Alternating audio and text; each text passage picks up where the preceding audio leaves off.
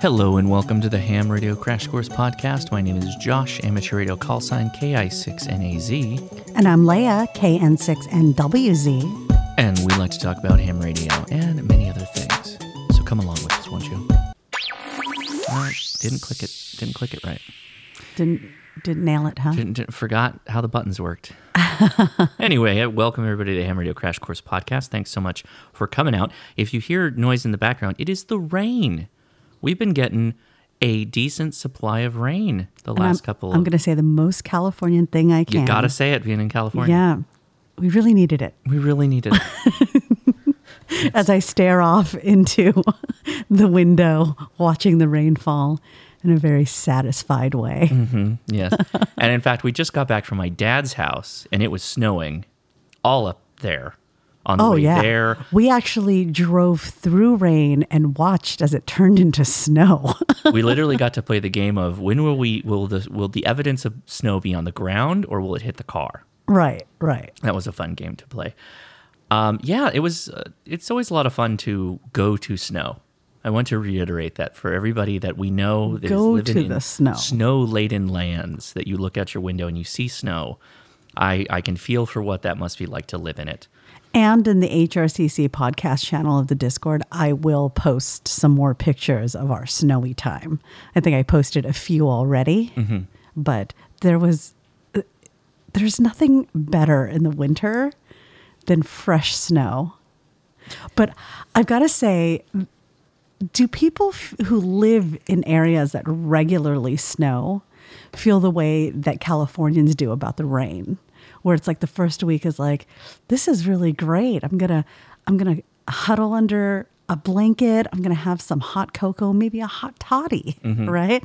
And just enjoy how the weather has forced me inside for about a week. And then I'm all over set. It. We're good. Let's move on. Right. Can we have the outside back? I think there's people that just realize that's inevitable and all around them and that they must strive forward, you know? Right. I mean, here, things really go bad when it rains, right? Oh, lots of flooding. People get in accidents, roads flood, kids aren't allowed outside in the water. I will say, too, and boy, you know, there's a lot of things where I'm like, people say this trope about Californians a lot. There's a lot of tropes about Californians. Of course. And most of them well-deserved. Yeah, I was going to say, most of them make sense. And then this one, I'm always like, I'm not a bad driver. Like, I can handle the snow, no problem. I've driven in the snow many times and on ice. I've lost traction. I've been through the whole thing. You purposely lost traction. I did. To decide whether or not to turn to four-wheel drive. We were like at 20 miles an hour and we stopped, and I tapped it a little bit harder than I normally would to see if we still had any bit of traction. And so nope, flipped it over to four-wheel drive. We were good. So Californians, man, driving up to Big Bear was a nightmare. A nightmare. There was snow on the ground. True, there was snow. But I think not everybody values the difference in snow. Snow exists in different types of phases, particularly when you're at altitude. If you're at like 6,000 feet, the snow is like, it's fluffy and dry, and it's not ice. Yes. And if it just snowed, like a brand new snow, you still need to go slow, but you don't need to go 15 miles an hour. Oh, painful, especially on roads that are just one lane each way. Oh, for miles. Oh, 40 miles and hazards uphill. On. It's like, is there something wrong with your car? Pull over. Yeah, they got their hazards on. It was a Prius in this case, of course. And the turnouts were plowed. And they wouldn't get out of the lane. They had 10 cars behind them. It was wild. And I'm not saying that was the safe speed, because it wasn't. Once we got past them, we were doing 30 miles an hour. Yeah. Because there was no threat to traction at any time. We do have mud tires on the car, or the truck. But regardless, it was like perfectly safe. But yeah, man, I was very frustrated going up to my dad's. The way back got a little tough, but I led most of the way, it seemed. So never been more upset at Californians. Yeah, like we deserved it. This one Prius changed my whole mind around. So now we're leaving California. So this is the news everybody's been waiting to hear. That was it. That one Prius broke the Californians' back on this For one. the one time a year you drive through the snow. More than one. Well, I guess a couple, maybe more than one. But anyway, thanks so much for coming out to the Ham Radio Crash Course podcast. We really do appreciate you clicking on that link wherever you do pod. And we like to kick off the podcast with the Ham Radio Minute. It's never a minute. And you came up with the name, Don't Be a Fanboy for Brands. Yeah, or don't be a radio fanboy. Don't be a radio fanboy. Like, don't be one of those people who you buy a bunch of Apple products and now you can never look at an Android without disdain. Or you come up with lofty arguments in your head on why this is better than that. And I have a ham radio argument to make here. Most people, what they'll find is as they come up in their hobby time, their career in ham radio, if you will, they'll find brands that they gravitate naturally towards. The look of the radios, the performance of the radios to the way they like it, and the interfaces a lot of the times these days. Mm-hmm. But I think sometimes then people get locked into that brand and they cannot look outside of that brand because it has become their brand. And my point is, if you have an HRO, there are certain brands that are kind of prone to this. Mm-hmm. I want to say, like Kenwood. A lot of Kenwood. Yeah. Well, it's all four brands. Everybody does it, right? I'll throw Elecraft in there too. Elecraft is like the Apple cult of ham radio. Well, they're made in America. Okay. Okay. But Kenwood, sure. Yaesu, of course. ICOM, definitely. Everyone does this, right? But I think the point is, and the why I want to mention this is, every one of these companies is making good stuff. And if it's been 5 years, 10 years in some cases that you've ever looked at a different radio manufacturer, give it a shot. You might be surprised. When you're looking for a new HT, try a couple of them out from different brands. When you're looking at a different mobile radio. Oh, I found one radio I like, and I'm never. That's going it. back. You're done. This is it. Yeah. The ID52 is yes, it. That's it. It is the only radio you've actually asked to use. Like, it's mine. You want to use it. It's wild how just the right application of features and the way it looks, like you were just like, oh no, yeah, no, this is mine. This is what I want to use. Yes. But if you have an HRO, a Gigaparts, DX Engineering, wherever you've got a showroom and you can actually get access to different radios, go hands-on with a radio brand that you in the past have been like, I don't like them. Because in the past, it's like a completely different game in ham radio now. It's worth a shot to try something new out whenever you can. I'm a big fan of that because you're sleeping on potentially new features, new interfaces for sure, that maybe not this is an immediate killer of my radio brand that I've loved forever. Not at all. What I'm trying to say is they're worthy of appreciation for their own merit. Mm-hmm. It may not be exactly what you want, but it may not be that far off either. All so right. this iteration of radio may not be the best one, but maybe their next one will be. Right. And you'd hate to spend the money on something that is of your chosen brand when the other radio may be just as good, maybe cheaper, may have more features, who knows? So just keep an open mind as best you can. Don't be a fanboy. Okay. Okay. Well, sorry, Ray.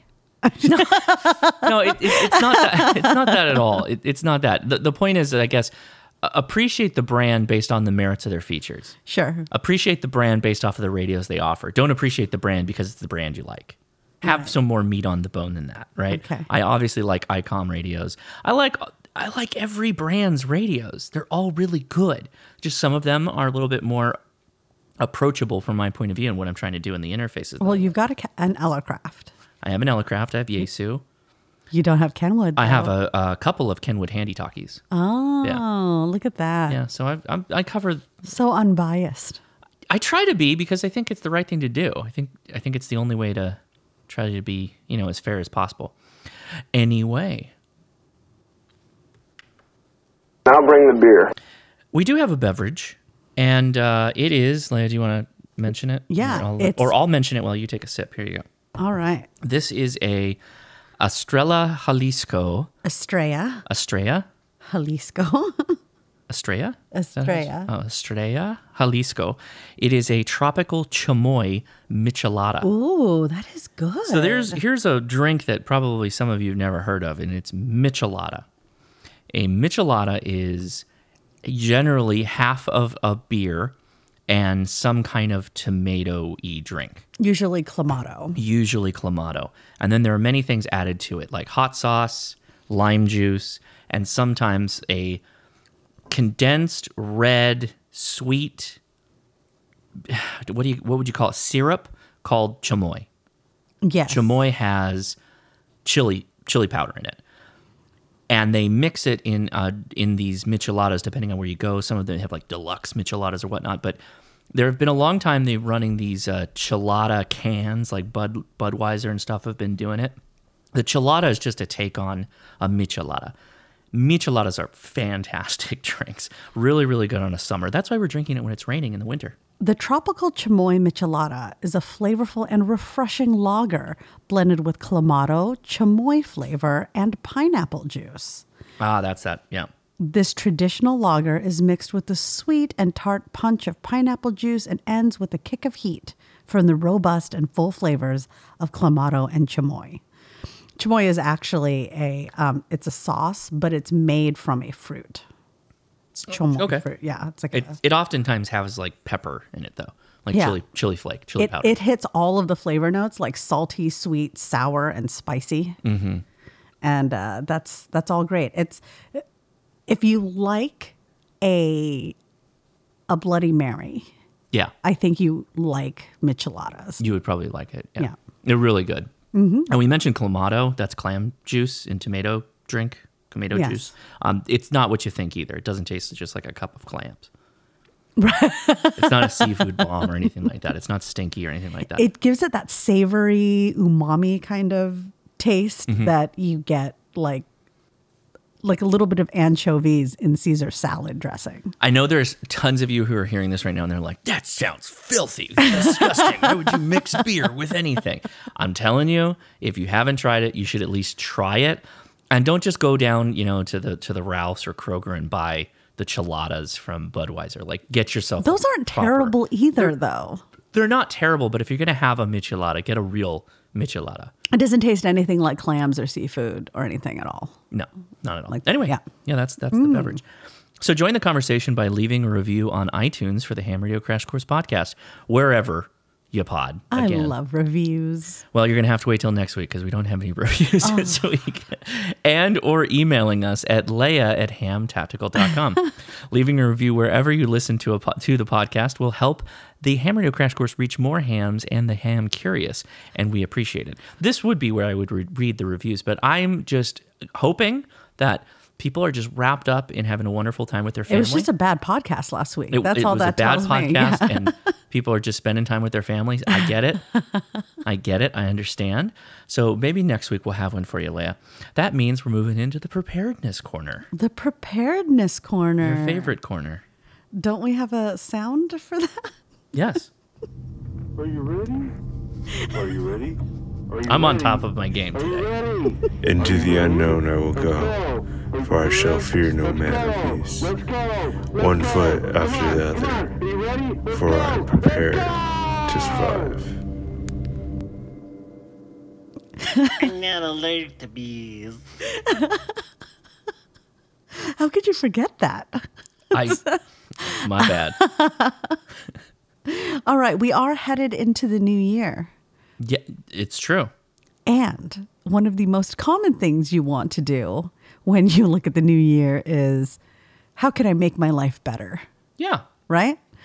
And some people call those resolutions, whatever. Call it whatever you like. Right. But one of the big ones is usually getting organized. Okay. So this week, we're going to be talking about tips for organizing your preps. Okay. And this is from Seed to Pantry School. Which Okay. is pretty cool. The first tip is to take stock. Don't just look around at what you have. Take an inventory. Actually make multiple inventories. Food, water, lights, off-grid cooking gear, bug-out bags, seeds, however you prep for whatever you're prepping for. take stock, because inevitably sometimes we raid our preps.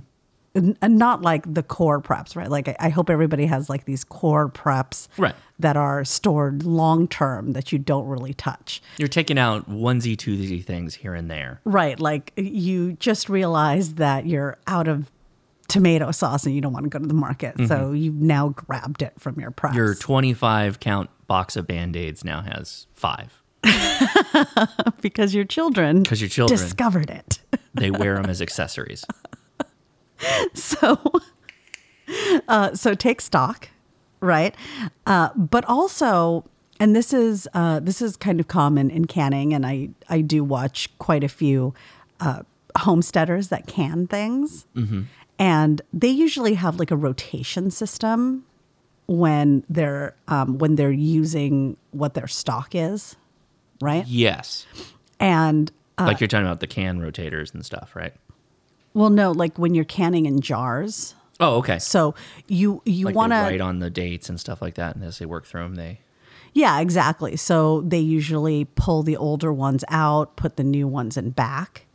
But what ends up happening, and if anybody cans and didn't know this, or maybe you're a beginner canner and you didn't know this, you're not supposed to leave the rings on the jars Oh, right. because you want to know whether or not a seal has popped, Right. right? And if you leave the rings on the It's like jars, arbitrarily holding it down. right, it'll help it. If it pops off, it'll actually force it to reseal, and then you won't actually know. Which could be really bad. Yes, you'll get botulized. Botulized.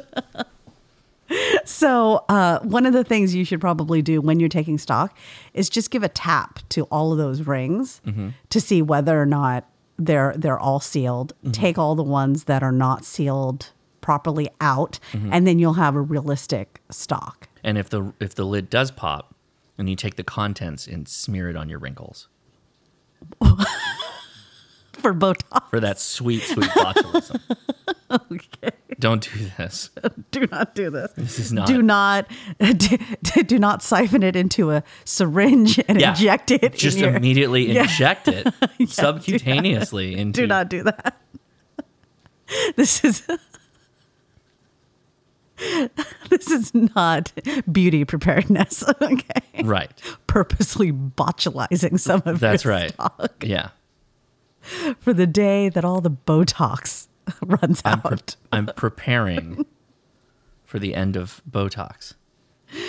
All right. So make time to clean and organize.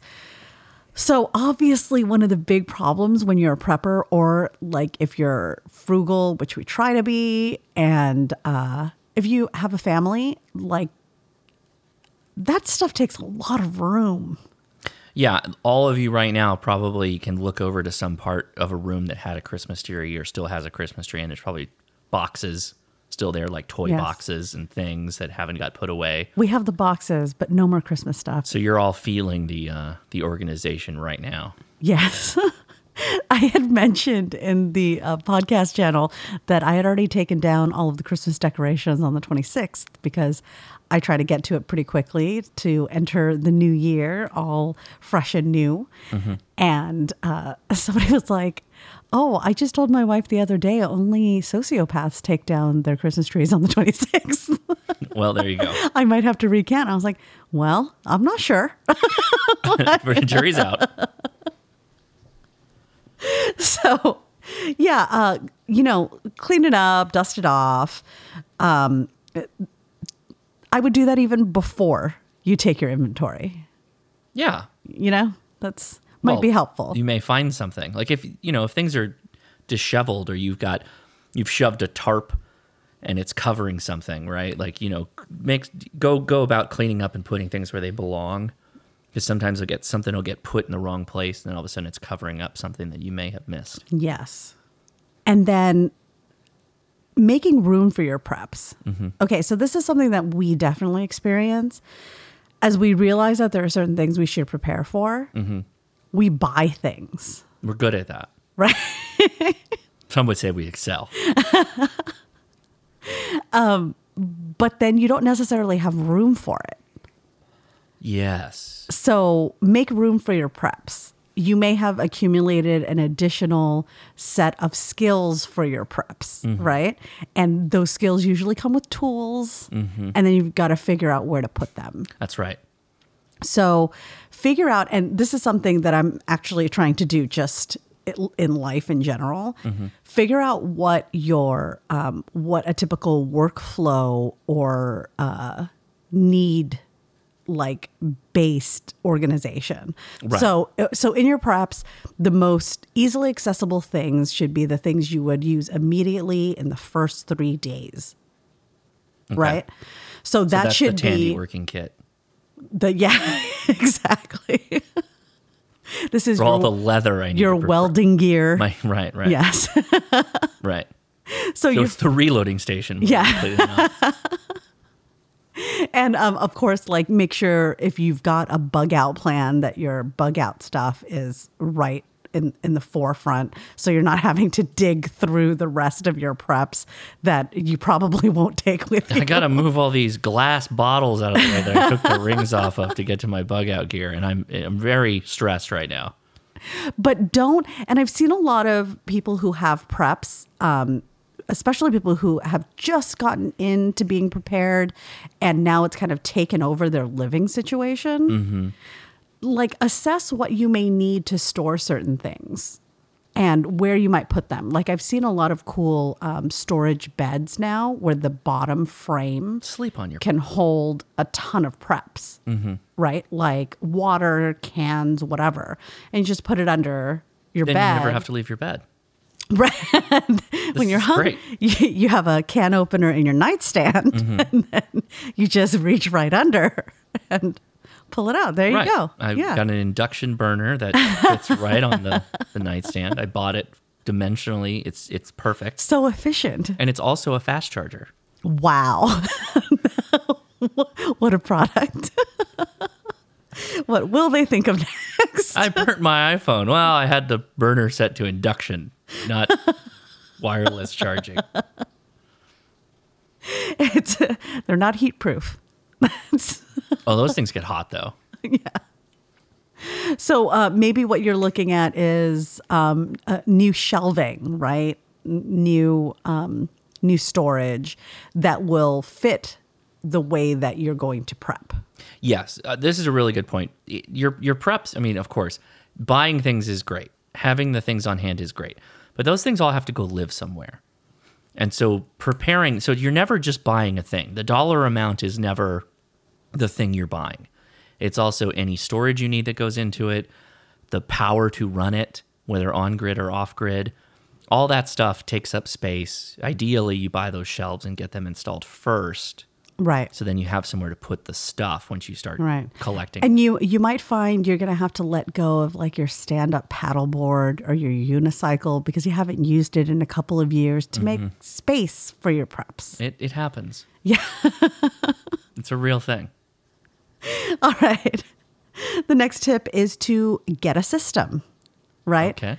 And this is particularly important if you are prepping for yourself and family members. If something were to happen to you, Oh, this is a good point. they also need to know what the system is, right? And so you almost want to look at it the way maybe a store looks at inventory, Okay. right? Like maybe you color code things so Throw a that, label on them or something. yeah. So like if you have like a tote full of your off-grid cooking gear, right? And your tote for some reason is not see-through or not apparent what's inside of it, label it, right? And then have a list, like an inventory list of what's in there. Okay. Just so You that, may even have to go so far as to say like what you can do with it. sure. This Yeah. only boils water. Right. You know, like that kind of, I mean, Yeah. like possibly, Yeah. These chlorine tabs are for water. It's not for the pool. Yeah. It's for drinking water. Yeah, exactly. So get a system that's understandable for you and your family, to take inventory, to know whether or not you've got gaps also in what you need, right? Interesting. Then that goes along with your inventory approach, right? Yes. So if you did that up front, then you'd know also where your gaps Yeah. might be. Maybe even create like a map of where things go. Doing something like that kind of helps keep your preps isolated to one area too, versus kind of constantly spreading out. Right? I like that though. All right. The next tip is to create your own kits. Consider creating your own kits for specific things like your own first aid kit, your own car kit, your own power outage kit. So in situations specifically like for a power outage, right? Like this is the kit that I grab in a power outage. Right. Other people have really good ideas where in every bedroom there is a kit of things, right? Something like a flashlight in every room that you would be in that's like kind of readily accessible. Right. Some people have like a basket or a pouch in each room. And if you have something like that, especially like for lighting and things like that, take the time now to go check the batteries on everything. Oh, that's a good point. You know, because you may not have used it, but the batteries continue to drain. I like this idea of having bug out bags that are just designed to bug out to a different room. Yeah. This is smart. Well, to get you from one room to I know another. there's no phone charger in the other room, so I'm going to pack that. You mean you don't have a phone charger in every room? No, do you? Have you been putting phone chargers everywhere?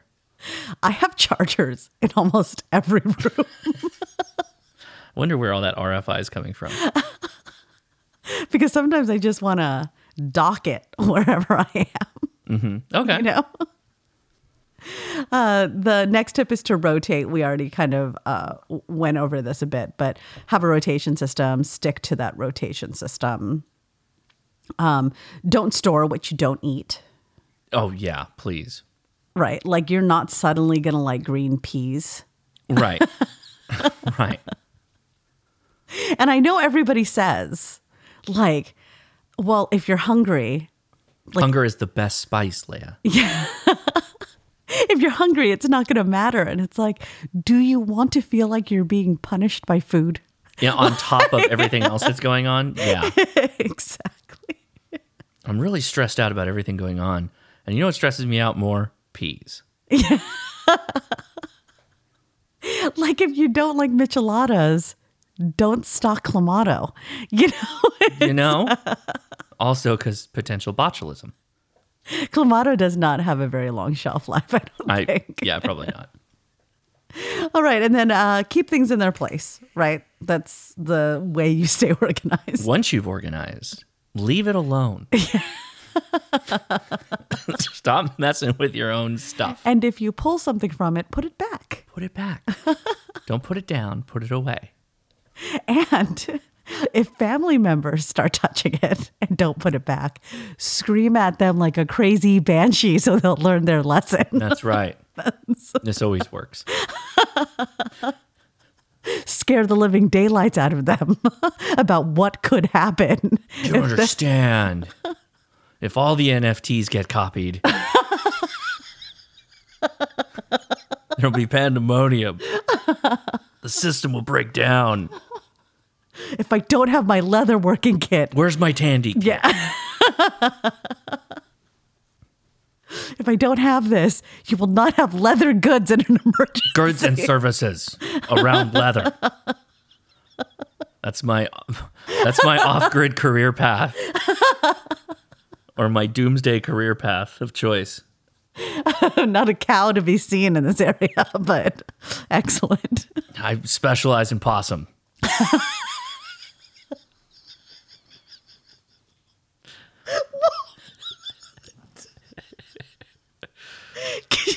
You're just tanning the smallest amount of leather. No, I mean, you know the whole thing with like, you have to stretch the leather. Yeah. Can you imagine what a freak show house you'd be if you had all the like stretching racks with dead possum? You have to custom make the racks. They're so small. I mean, they're not hard to make, the racks. All right. That's it for the Prayer in His Corner. That's it. Okay. I hope I inspired you to I'm inspired. get to organizing. Possum population is scared. Raccoons are cool, though. Raccoons are fine. Yeah. They've got uses. You can train them. Will they be trained to Find possums. I thought it was about also getting lines up into trees. Oh, yeah. I could probably train a raccoon to do that better than a possum. I mean, a squirrel. Yeah? Yeah, I think so. Because they eat meat. I just think they're smarter creatures. We talked about this. Because they eat meat. They're smarter because they eat meat. right. Unlike possums. Are possums? Are probably omnivores. Oh. They eat fleas and insects, so. Oh, okay. That's Yeah. fair. Yeah, moving on. What's happening? The staircase has changed, remember?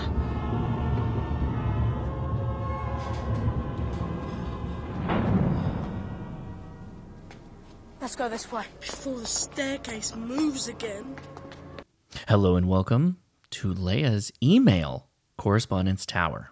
Yeah, that really crept up on me. Felt Yeah. like it happened fast. It did.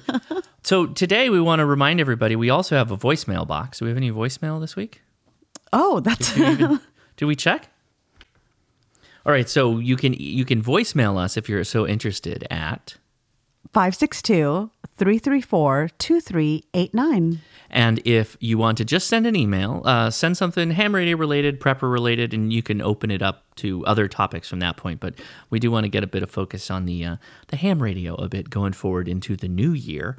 And the email address again is leia@hamtactical.com.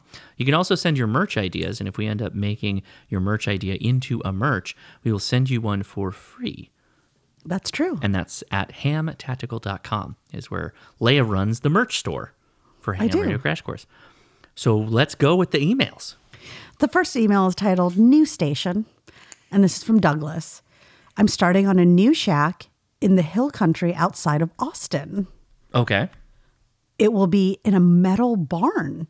I plan on having 4 antennas going into the shack, 2 verticals and at least 1 dipole. Well, I hope Douglas lives near Austin because this is... Like it's a remote shack? Yeah. And good internet connection. Yeah. So 4 antennas going into the shack, 2 verticals, and at least 1 dipole. We do have critters that might be able to get to the coax. I plan on using lightning arresters on the coax as well as grounding the station equipment. How would I do this while keeping the critters away from the wire? So what's interesting about this is one of my friends had repeatedly run lighting in her backyard. She started with Christmas lights. And then she upgraded the Christmas lights to larger bulbed Christmas lights. Okay. And I had wondered why she kept upgrading these lights. Because the twinkle lights are fine. They're Right. The animals were biting through the wires repeatedly. And then she got wires that were made, like the lighting was made to resist animals chewing through it. Okay. No, did not help. Chewed through that too. Wow. She's given up on lighting. So I wonder if the same thing happens with coax. It's possible. Why do they want to chew on the wires? I have no idea. I already don't have an answer for this question. I've never had to deal with this. So I've never had to Google it. I've never looked it up. I think Leia's probably Googling it as I'm talking right now. So you mentioned steel barn. So possibly There is rodent repel coax. There you go. Rodent repel coax. So It is, let me see what, innovative cable solutions. there's probably some kind of chemical treatment you can apply to the outside of the coax. So if you install the coax and it's all set up and good to go, you may be able to coat it, like spray it with something, and the spray will probably keep the rodents away, but you probably have to go in every couple of months or after every heavy rain or snow season, you probably have to hit it again. Just spray the whole area with coyote urine. Oh. So the first thing you do is get a bunch of coyotes. That's the first thing you do. That's the first thing. To be a ham radio operator, Yes. get a bunch of coyotes. I don't even know if that keeps animals away. I mean, the coax may be the better, the Oh, custom, maybe wolf urine? the custom coax may be the right way to go because it's probably impregnated into the coax, the actual outer sheath. No, yeah, coyote urine. I was dead on. That's how you repel animals. Yeah, but I mean, you're going to have to. How many? Again, you're going to have to keep bringing your coyotes back to pee on your coax. Yes. It's not something that sticks around for a while. All right. Well, there is. Got to have a drip system. But the rodent repel coax is just for. Is it fiber optics? What is this? What does this look like to you? When you said coax. Times Fiber introduces a series of cable products which are resistant to rodent chew and damage. Well, times anything. There's probably Times Microwave, which does coax. This offering is available in both drop and hardline cable. So, Douglas, maybe that and coyote urine. I just cannot emphasize enough the need for you to train coyotes to one that first be your pet. Mm-hmm. Okay. And then you walking them repeatedly out in this area. So there is a post on QRZ on this topic, and it goes back to 2012. And a lot of them say run your coax into conduit or get something that has very little exterior shielding, like PVC pipe or something like that. Oh. The rodents aren't going to bite through the PVC. Wow. So you're probably good to go doing it that way. So you may have to go a little bit step further. If you do direct bury coax, again, it's going to be mostly under the ground, so you may not have to run that much PVC, which would save you. So you'd run the PVC pipe all length of the exposed coax to the feed point of the But like, what's more convenient? Getting PVC pipe or training some coyotes to pee on your land, you know? Yeah. It's really up to you at that point. Yeah. I don't know. PVC pipe's pretty cheap. I just think about all those trips to Lowe's. Lots of PVC pipe. Very few coyotes available at Lowe's. But I mean, coyotes are free.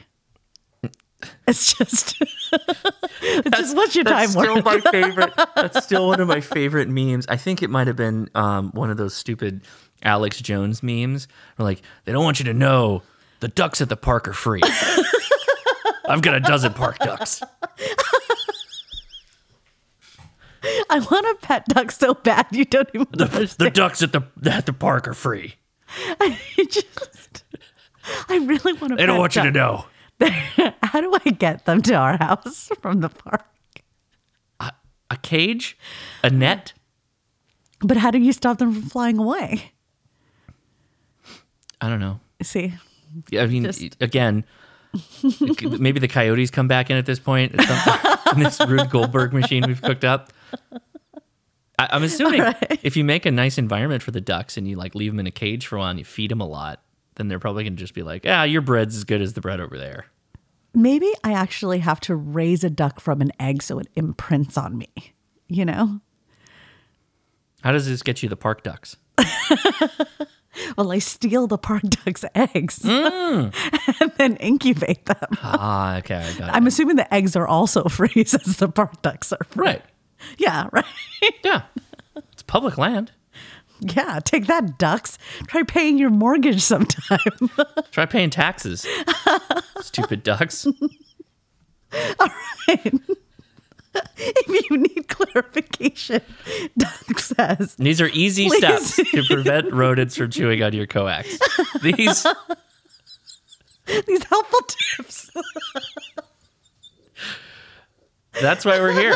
Just trying to help. Did you need more information from Douglas? Because he says if you need more information, you can. I think we've done enough. I think we've done enough on this one. Like plenty.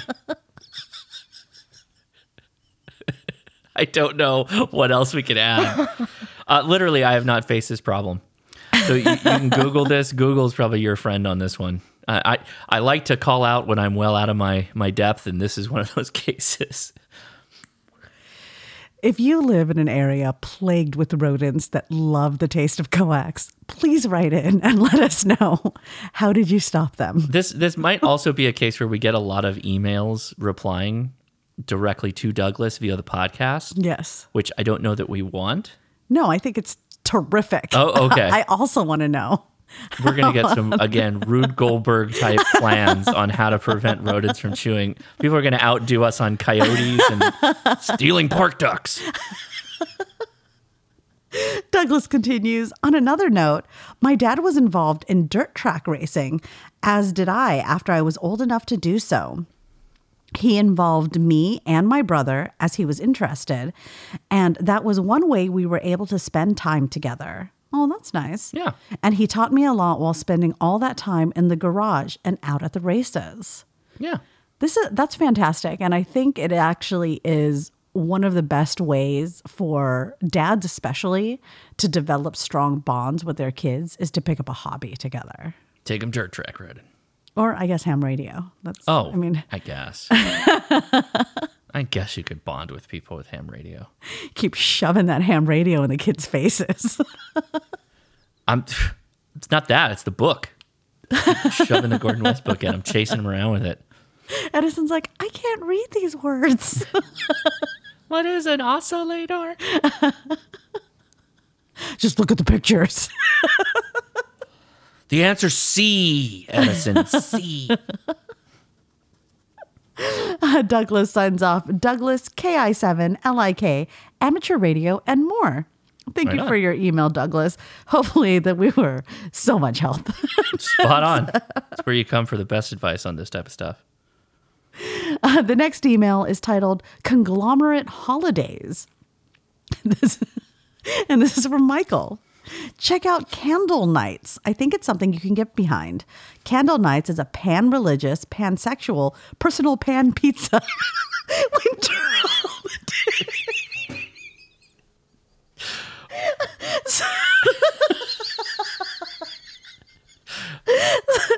Celebrated by my brother, and me. First conceptualized in episode 36. It has been described as being basically Christmas and dreidels and latkes and Kwanzaa songs. That sounds amazing. I'm not going to lie. Candle night starts and ends for each person at different times. It's about different things for each person and is celebrated differently by each person. People from all countries of all religions and those without religion alike can celebrate their own candle nights in their own way. Candle Nights is most famous for being trademarked of Big Giant Head LLC. Every year since 2014, with a few exceptions. It's only been 7 years, 8 years. The brothers have hosted a live candle night show in their hometown of Huntington. Candle Nights is the best holiday of all. Wait, since which year? 2014? Yes. Oh, okay. And there's...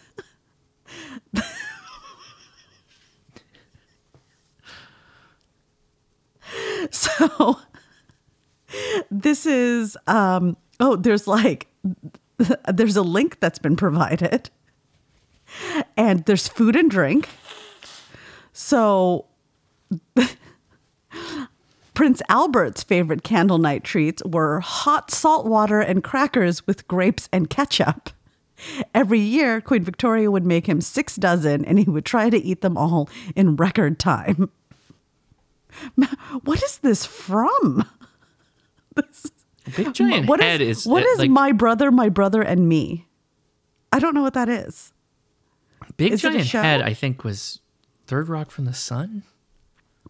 I don't know. This is a show by the three brothers McElroy. It's a podcast. That's amazing. It's been a podcast since 2010. So obviously a very popular podcast. I totally nailed it. The Big Giant Head is a fictional character from the American sitcom Third Rock from the Sun. Oh, can I? He's the Solomon's mission leader. And it's played by William Shatner. Oh. Huh. So can I just mention one of the carols that are sang? Okay.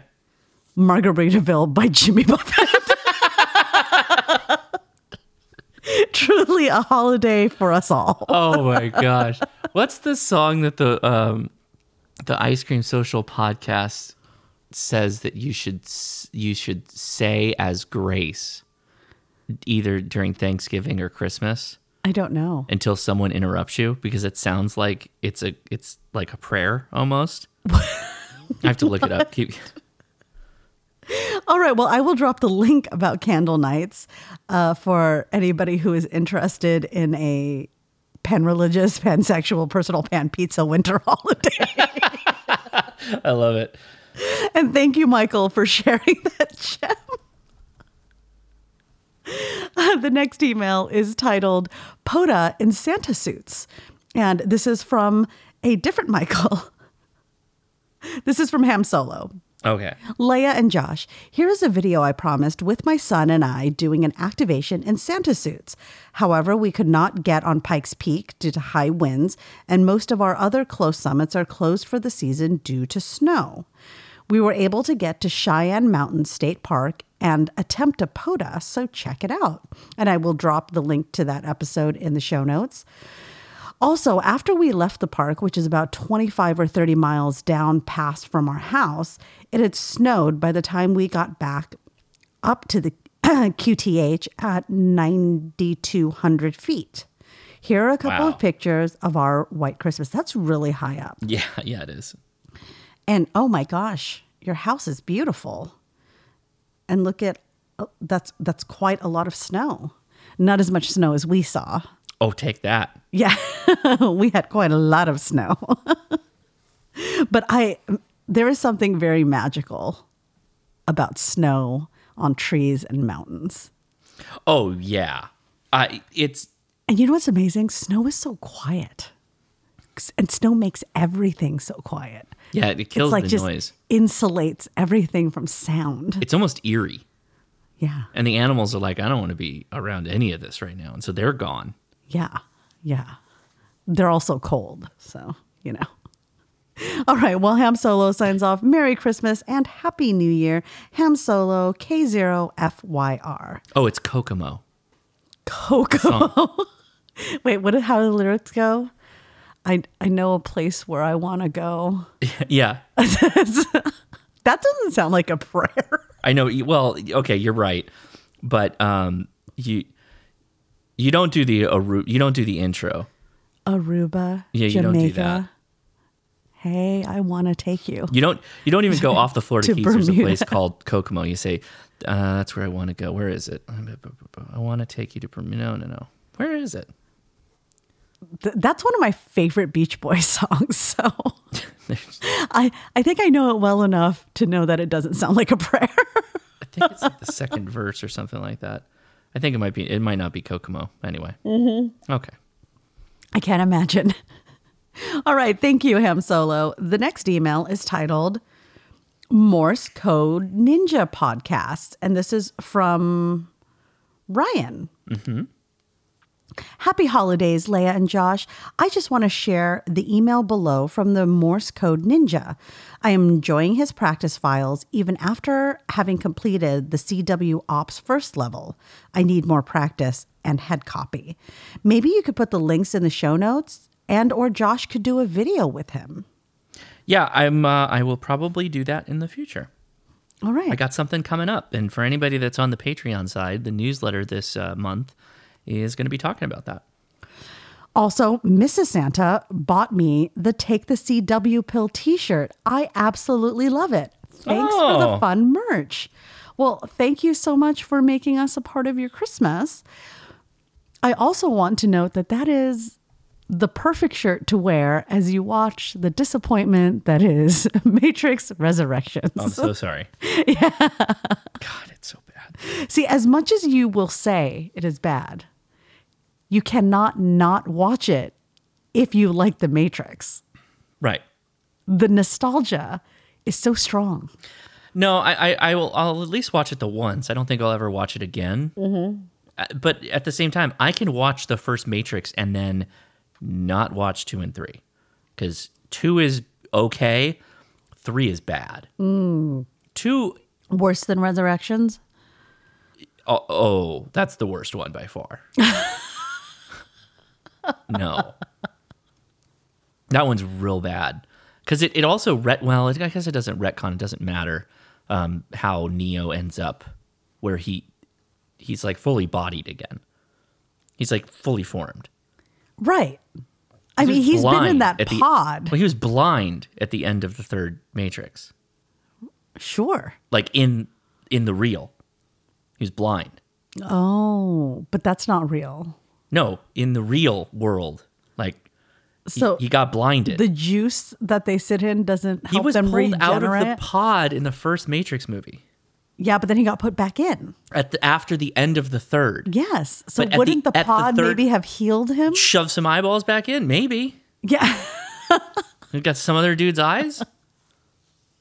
Well, no, maybe the juice helps to, help you juice. regenerate. We're making a lot of assumptions. The pod juice. I felt that my approach was a little bit more logical. I mean, they've got a farm of a bunch of people they don't care about. Just pluck some eyeballs out of some people and throw them into Neo's head. Right. Versus the juice will regenerate. Yes. To keep your life force up for as long as possible.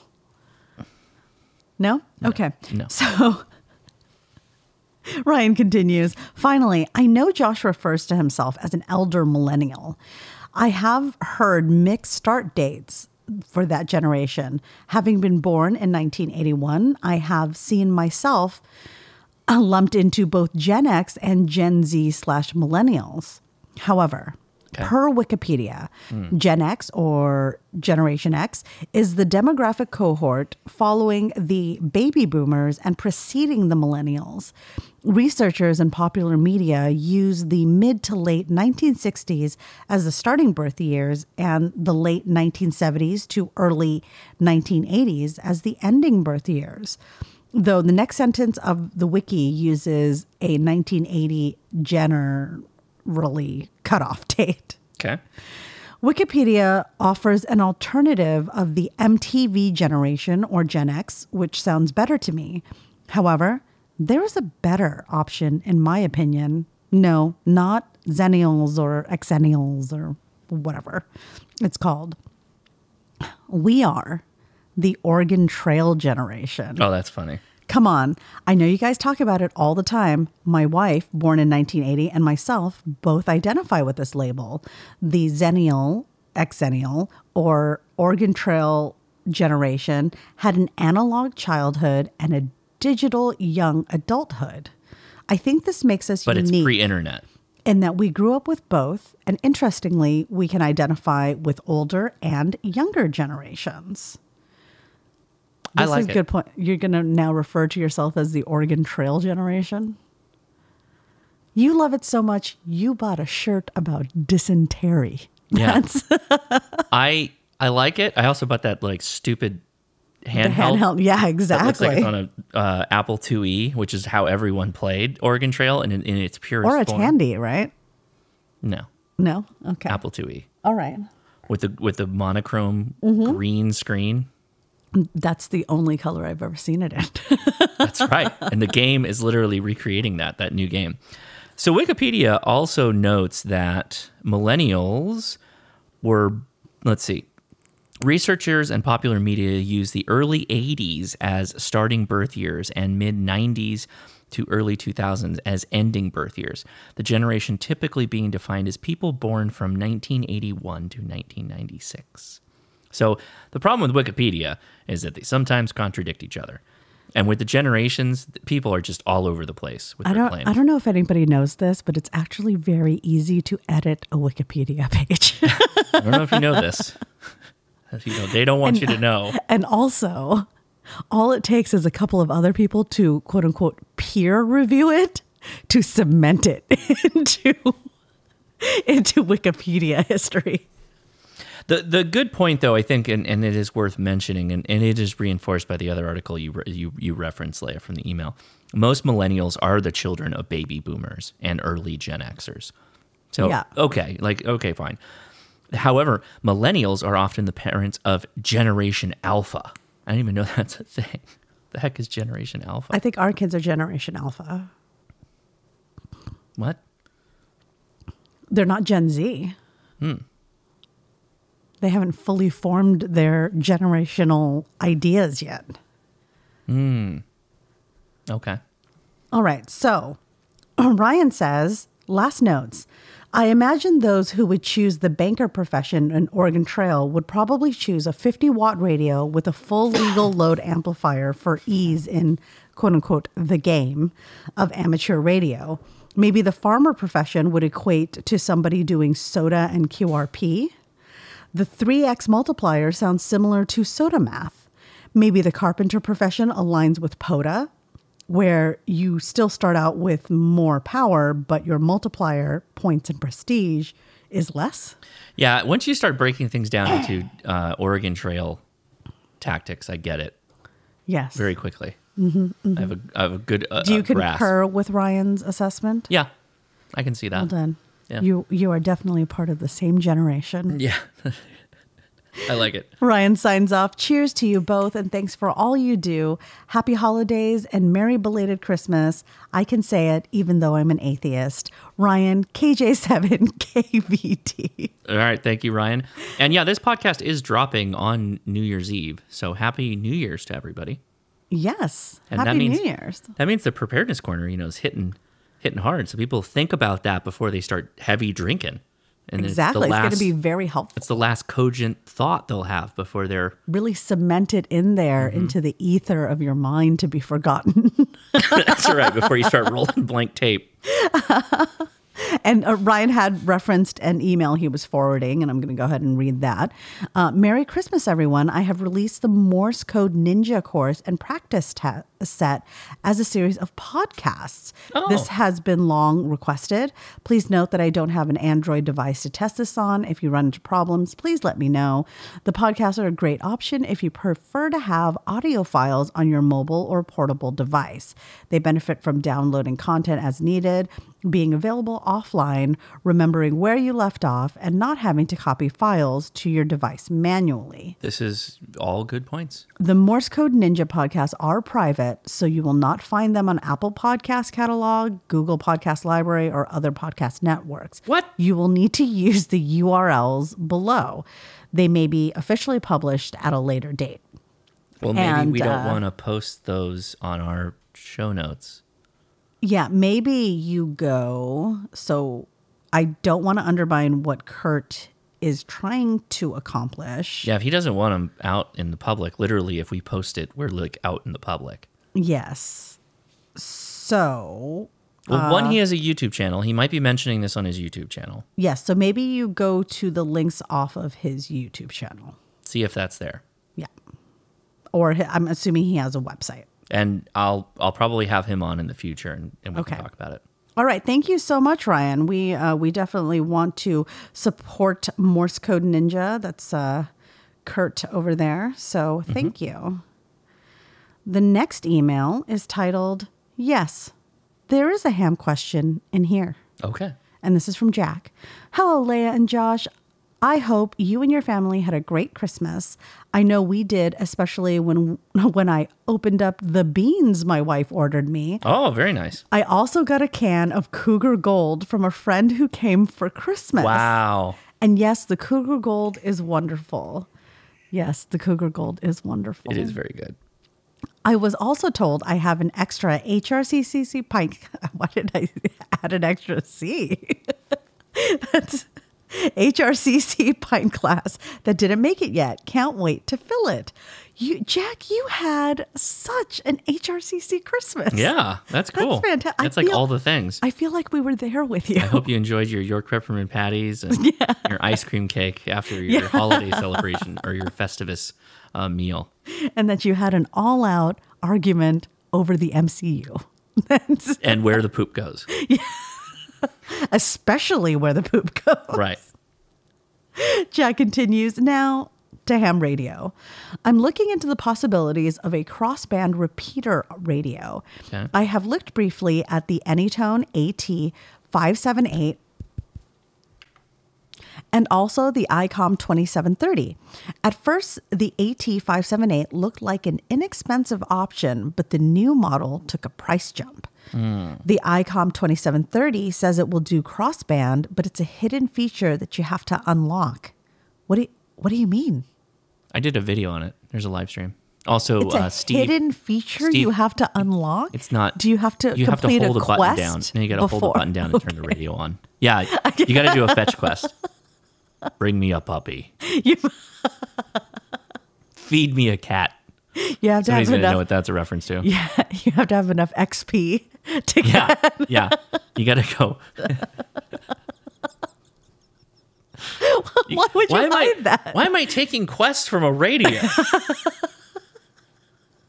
You must cut the coax of a Yesu user. I've identified several Yesu users on your mini-map. Hit M to display. Like, what? This is nefarious, ICOM. I have a heads-up display now. What the hell? I have hit points.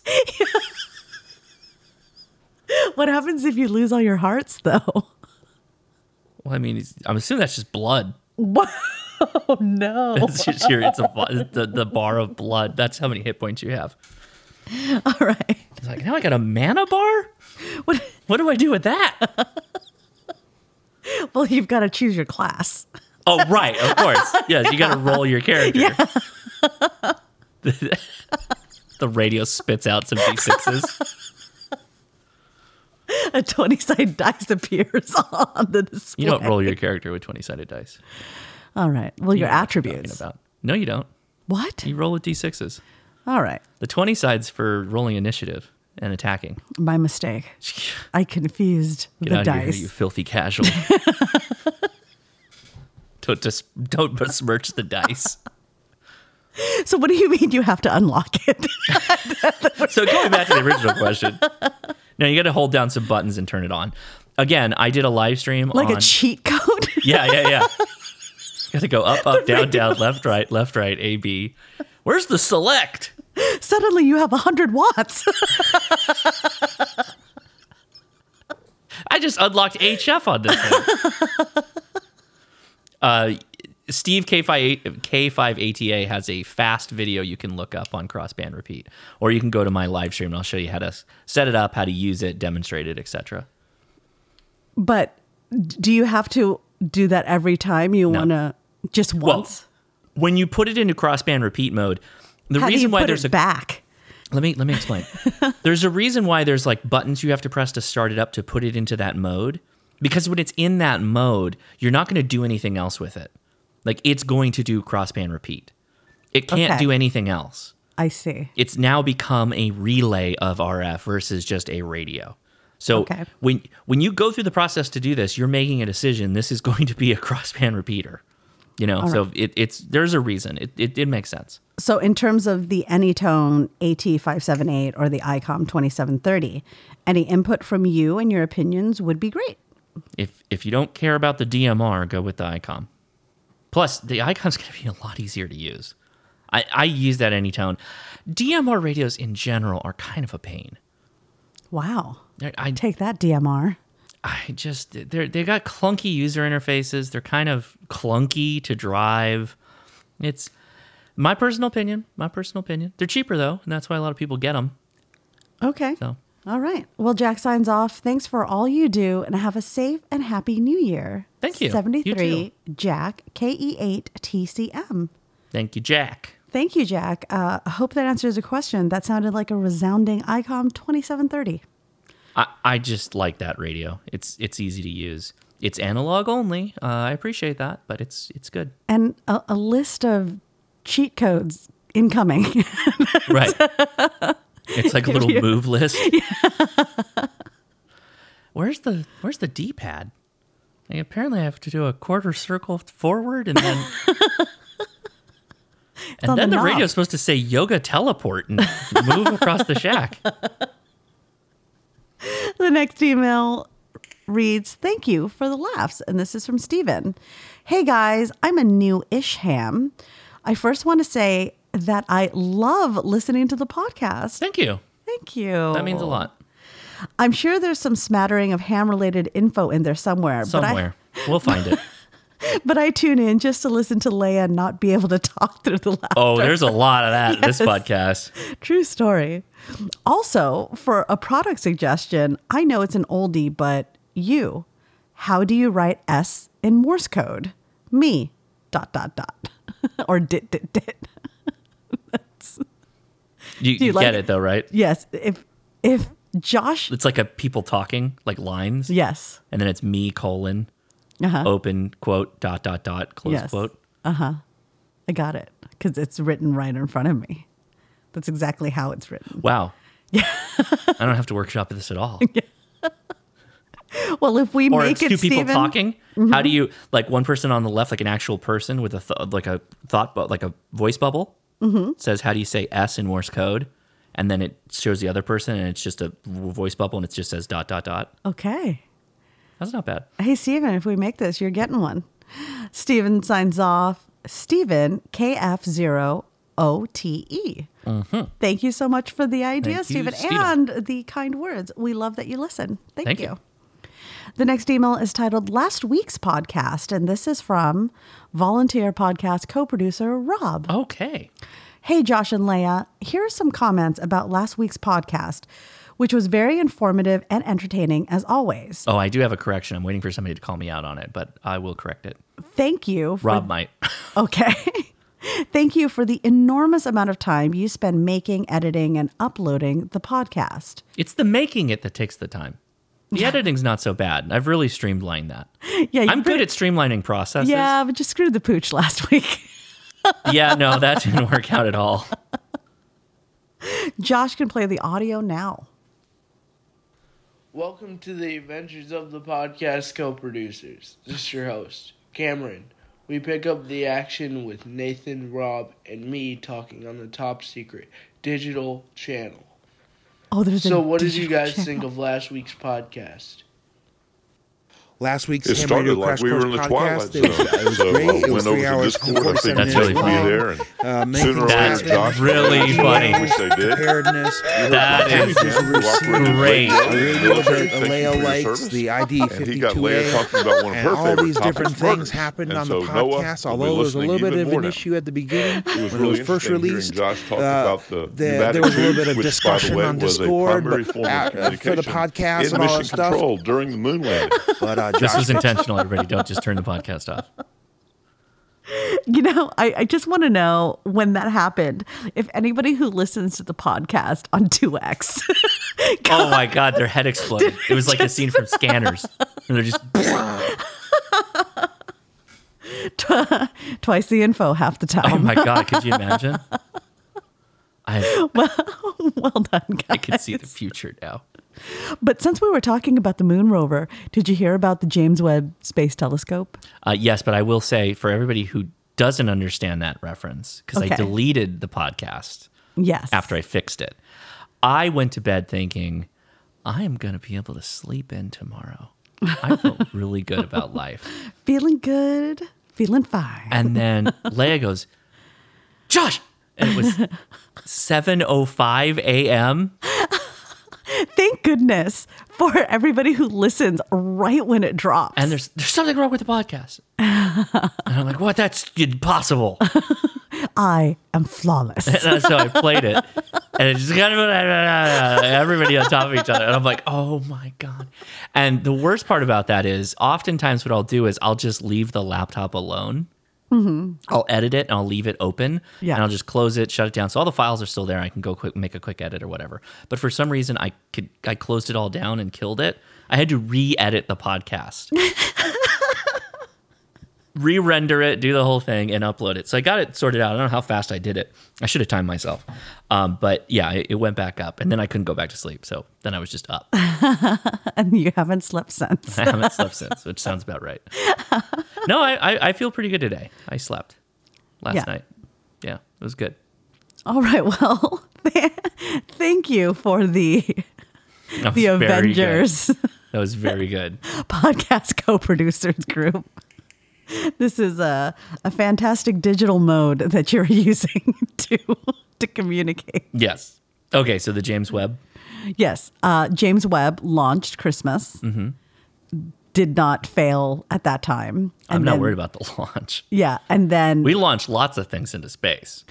but there's like a window of time, right? For it to get from where it is into its final orbiting position. Which is quite far.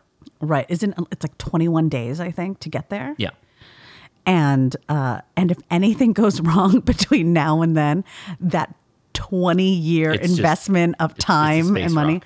yeah, it's done. Because based on the way it's built, it cannot be repaired. They can't just send somebody out. Unlike Hubble, which was in low Earth orbit, which they had the space shuttle at the time. By the way, we don't have anything really to go up there and fix it now, regardless if it was low Earth orbit or not. The shuttle could do that because the shuttle had the manipulator arm that it could go into orbit and grasp it and then make the changes that they needed to. Which, by the way, was a Herculean task to begin with because they had to do a lot of stuff to the reflector.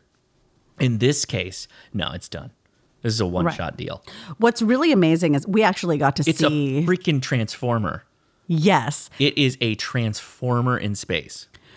What I remember about it, we got to see it being worked on. Like, we got to take the boys and they got to kind of see it, you know, parts of it at least anyways, being manufactured. And they are just these massive gold-like They're pieces. the reflectors, yeah. Right? And then there was a video that showed how it's supposed to like fully unfold. It shows the whole process and getting into orbit. It's based off of some engineer's experience with origami. That's just the sunshade. I mean, that might also be a part of the reflectors. The reflector folding out is more of a straightforward process. It's a hexagonal grid of hexagons. A hexagonal grid of hexagons. Checks out. Yeah. But the sun shield is like 5 separate layers that have to unroll and then be separated and tensioned. Right. There's like hundreds of pieces that all have to move in concert to make this thing go into the thing that it's supposed to do. And what blows my mind about crazy. that is I've done origami. I know you can really F up a complicated fold of origami coming out. Yeah. Even being experienced in origami and then actually like something that you've made over and over again. And this material, I believe, is thinner than paper. Yeah, it's so nuts. It's going to be... I just don't even understand. 20 years working on the James Webb. Yep, to just blast it off. Blast it and no way to fix. Yeah, no way. It's done. I have no idea how much it even costs. I don't want to know. Yeah, that's... I don't want to know. My wallet hurts. Yeah. That's right in the taxes. Everybody's collective wallets are like, ouch. Could you blow it up from space at least so you can see something cool? Nope. It's like so far away from us. Well, Rob signs off. By the way, the ARRL still has not corrected the spelling of amateur on their scholarship page. You know, Rob, I deeply appreciate these captain logs that you have sent of the... Captain's log. The ARRL still does not know how to spell the first word in their name. Now I just feel bad. I have to say something. Keep on keeping on. Say nothing, Josh. So when they asked me, I was like, why don't you say something? It's my wife, man. We said something every week. We had someone. So thank you very much, Rob, for the volunteer co-producing, the audio, jokes, and the continued monitoring of the ARRL's lack of spelling ability. And I will say a big thank you. He did send us something for Christmas, and there was a note. He said that it was just for us, though. But he sent the documentary for Apollo 11. So I want to watch it right now. Thank you so much, Okay, we're going to stop the podcast and watch what Elaine said. And then we'll watch The Expanse because we got to catch up on episodes of that, too. So bye, everybody. Rob says, Happy New Year, Rob, K5 DCQ. Thank you. And I always love hearing from Cameron, too. So much appreciated. The next email is titled Clean Up Aisle 4 and Antenna Questions. Oh, Rob didn't catch it. Or maybe he did. He just didn't email it. The mistake I made last week was about the Heaven's Gate cult. They didn't kill themselves wearing Keds. They killed themselves wearing Nikes. There's the correct. Oh, I thought you were going to say they killed themselves with the kids. Yeah. I was like, they wow. shoot each other to death. That's So why do you associate Keds with cults then?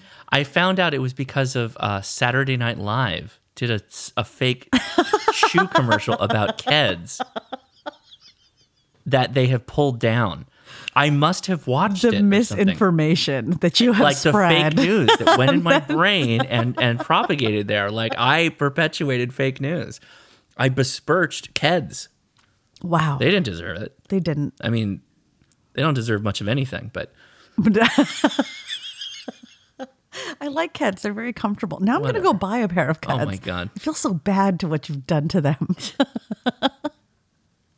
All right. Well, Chris writes, "Hi, Josh and Leia. It's been a few months since I've written in, and I wanted to clean up a couple of things before my questions. okay. Scarlet Witch versus Doctor Strange. And if you remember, Chris believes that Doctor Strange reigns supreme. I think Doctor Strange could probably beat the Scarlet Witch.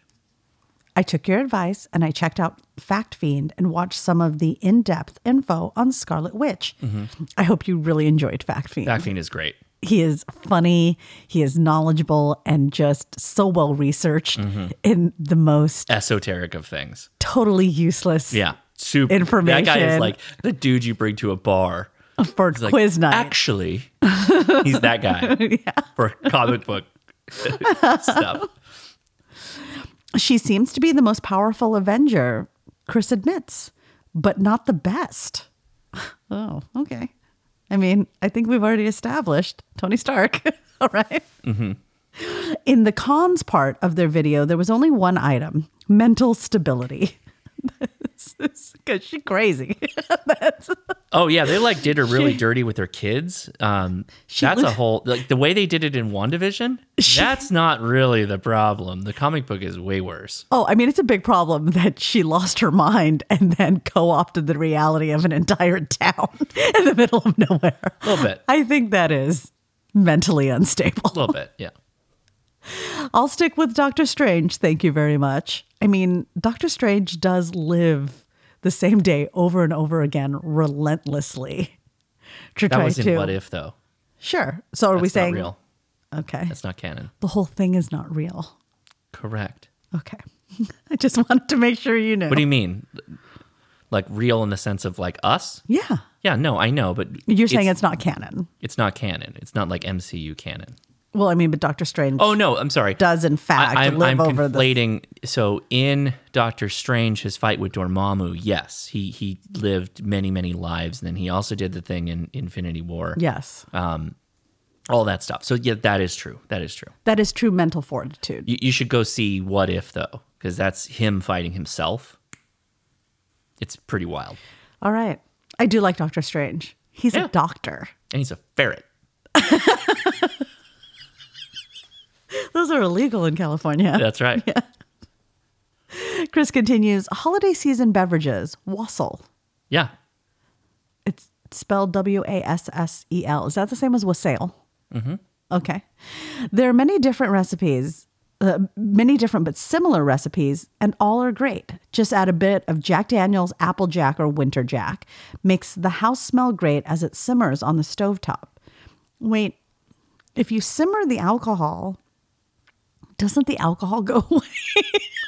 Why is the rum gone? Yes. Not allergic to bees, but horribly reactive to poison ivy and other plants in the same family. Not sure if you guys have these types of plants on the West Coast, but I can assure you that they originate from the darkest depths of Mordor. We do have. We have a ton of poison ivy. Mm-hmm. There was a park down the street from Josh's mom's place in the Central Coast. And it's like a wonderful park, but we couldn't go because the poison ivy had gotten overgrown. It took over. It was on the swings and the teeter-totter having a great, living its best life. Just waiting to poison someone. That's... Pretty much imagine like California is so big. If you took it and like overlap the East Coast with it, pretty much anything going on over there is happening over here. It's in some area. It's not every area, and we have a lot of desert, but still, it's like. But also probably worse in some cases because a lot of things are just. It is literally the Wild West. You know? Yeah, because out here there's no borders that they have to respect. Yep. There's no state borders. Yes. The poison ivy's like, oh no, that's Vermont. We can't go there. All They right. don't take kindly to our parts there. They Very don't take kindly to us in those parts. Not our parts. They don't take They kindly to also our don't parts. like. They also don't like the poison ivy parts. though. Right, yeah. Okay. So it's It fine. worked, it worked. Yeah. Chris continues. Very important to know how to identify these beasts from the darkness for Poda and Soda folks. For those who have never had the pleasure, if the oils from these plants are allowed to remain on exposed skin for any length of time, prepare for a long week or so of horrible itching, rashes, and sometimes blisters. Mm-hmm. So that's one of the reasons when we take the kids hiking, or really Long sleeve, anybody long pants, long sleeve, and yeah, boots that go above your ankles. yeah, Solves many problems. And then wash that crap when you get home. yes. It's so sneaky and insidious that it can find its way to your skin through contact on your dog's coat and then to you when you pet your faithful friend. I've even heard stories of people ending up hospitalized after unknowingly getting smoke in their lungs from brush fire that, you guessed it, contained the fiendish plant. Yeah, I've heard that. You know what's worse about that too is the oils last for a very long time. That's why I Right. mentioned the laundering. Mm-hmm. You could have dirty clothes that interact with other clothes. And if you don't like do a full hot water like wash cycle, Yes. sometimes it can survive even that. Like it's very pernicious stuff. Yeah, you don't want to mess with it. We have always lived by the moniker, leaves of 3, let it be. Yep. That's good tips, good tips. Now for the ham questions. First of all, as a technician, I wanted to take advantage of the 10-meter privileges we are afforded. Good. And have been checking frequently for any activity on the band. Finally, a couple of months ago, I picked up a guy calling specifically for a contact on 10 meters. Cool. My first HF contact, and I got hooked. On December 4th, I passed my general exam, and for me personally, HF is where it's at. Oh, that was too loud. Okay. Congratulations, Chris. I had to adjust Rob. He was too low. Yeah. I had to adjust it. Keep at it, Leia. HF is so much fun. I immediately sold some toys to buy new toys. That's the way it's done. What? Gone is an old motorcycle, and I now have an ICOM 7300 and a 7100 for mobile. Nice. That's not bad. Well, yeah. That's a good swap. That's a good trade. That's better than a paperclip for, I don't know. What? David Dobrek's Tesla? No, that girl who was doing the paperclip thing, she had seen the old red paperclip series and was inspired. So she started doing a paperclip TikTok, and she traded her way all the way up to an $80,000 home. What? Yes, from a paperclip. What was really weird is that somebody was willing to trade like something that was worth like $40,000 for a Chipotle celebrity card. What's a Chipotle celebrity card? Like for a whole year, you can have as much Chipotle as you want. How much is that worth? I think they valued it at like $18,000. Okay. But how much Chipotle can you eat? Like, that's so weird to me. I love Chipotle. Chipotle is my life. I think she also traded a Peloton bike for 3 tractors or something. What? Yeah. I don't understand. It's all sus. But the last thing she traded to get that house was an off-grid trailer. And the off-grid trailer was awesome. Wow. It had solar panels on it. And it was originally used for a business. I think it was like a florist or something. So you know that the amount of electricity that was being generated to power refrigeration in the unit must have been pretty powerful.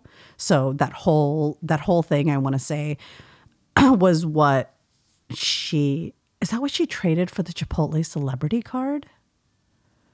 Because then she makes the jump from that off-grid trailer to the $80,000 house. Wow. Yeah. That's ridiculous. I know, it's crazy. But yeah, I mean, that's, again, I'm just saying that that's better than trading a paperclip. The motorcycle to the 7300 and the 7100. Yeah, it works out. It's not going to kill you, you know? No. Yeah. And he said it was old. Sure.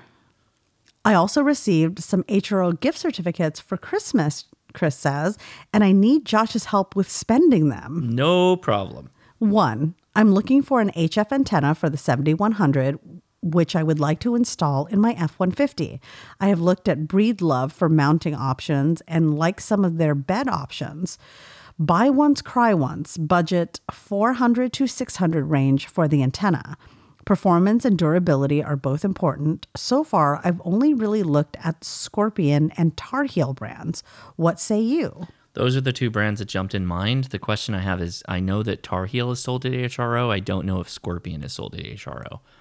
If you were to put them head to head, I would believe, and I have no reference to this because I haven't tested either one, that the Scorpion would probably come out on top. Okay, but he has gift certificates for HRO. I understand. Yeah. So he's going to have to find something on the HRO website that has it. And then make sure you also include the tuning control for it because that's going to need to be included in that as well. So the second question reads, same for a compact car. What is a good compromise between performance and size? I'm not sure what mounting method to use. What would you suggest? Is there really anything that works reasonably well but isn't a behemoth? Yeah, I have I don't remember I have the wide base lip mount diamond antenna mount on my Leaf. And on that, I am running the Yaesu ATOS 120. You can use that antenna with other companies' radios. You just need the tuning control. In fact, that antenna is what Billy Bob uses from HRO on his 7300. Okay. So he's still using the ATOS antenna. The ATOS antenna is pretty good as long as you give it a good ground plane. And so that means you're likely going to have to bond the doors and the hood and the trunk lid. Okay. Well, Chris signs off. Thanks. And 73 Chris KO4 NMR. Thank you, Chris. Well, you got your license and a bunch of great stuff. Yeah, what a great year for you. Great holiday. The next email reads K8 MRD update. K-Murder. Oh, it's Mike? No, it's an update. It's from Don, the RF field tech. Great. Good day, People have been Hamley. waiting for this update. Yes. I did get out to K8 MRD and went RF hunting around his place. Unfortunately, the only thing I was able to find is that his antenna and feed line are exceptional. The best we could find is that he is surrounded on all four sides with power lines and his antenna runs parallel to said power lines. Yikes. He also has no footprint to move the antenna perpendicular to the power lines.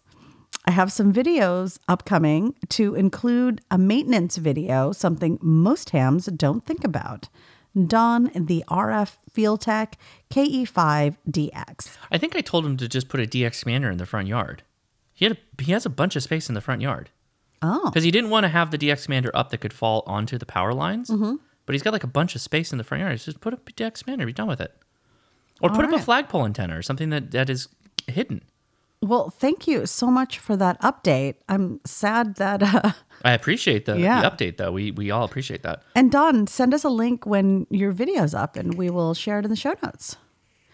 The next email is titled, Thank you so much for the t-shirt. And this is from Jerome. If you remember, Jerome is responsible for the Ham Radio Explained t-shirt idea. So he got one of those. So he got one. Jerome says, just want to thank you for the Ham Radio Explained t-shirt. I'm a bit late writing because I've had it for a little bit already. Don't worry about it. Not a problem. Just this week, I finally had the time to build my first antenna, a 40-meter dipole, and set up my new Xiegu G90. No questions, just wanted to share because I'm excited. We are excited for you. I am excited. Anyhow, I was listening to the podcast, QRP Crash Course episode, and someone had an idea for an AC/DC shirt. Well, I think I may have come up with a design for him that I hope he would like. Please see the picture attached. And it is a picture of a box that says AC with a plug, and it goes to a DC. Oh, interesting. And then it goes down to a radio that says RF, to an antenna that says HF, all with the AC/DC font. I might That might be switch the doable. RF with the HF Okay. personally, but I like both. I like both of that. I All like all right. that. It was very good. Well, and we'll post the picture in the Discord HRCC podcast chat, so you guys can see all the pictures. Yes. And that's where Leia will post pictures of our couple of days of my dad's too. Well, if I end up making the shirt, I don't post the designs of the shirt. Yeah. Oh, fine. Yeah. So if we end up making this one, Jerome notes, if you make it, please send the shirt to him. I've already gotten 2 free shirts already. Whoa. Jerome is in the Jerome Hall of might Fame. be the Hall of Fame merch creator. All right. I didn't know there's anybody that had 2. Yeah, Jerome signs off. Thanks, Jerome, VA3JKW. Well, if we make this shirt, Jerome, you're not getting it. That's we will do as requested and send it on to the person who had the original AC/DC shirt idea.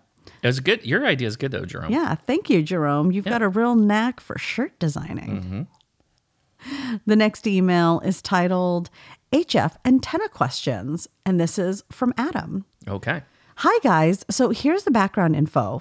I love HF operating. Me too. Whether it's DXing, contesting, or POTA, HF is where I spend most of my time.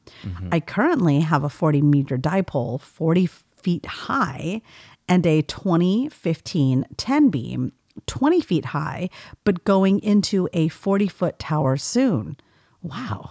You've got like antenna goals. What do you need going help on. from me? And an 84-foot random wire. The end is about 70 feet high. Nice. My best antenna for logging DX has been random wire.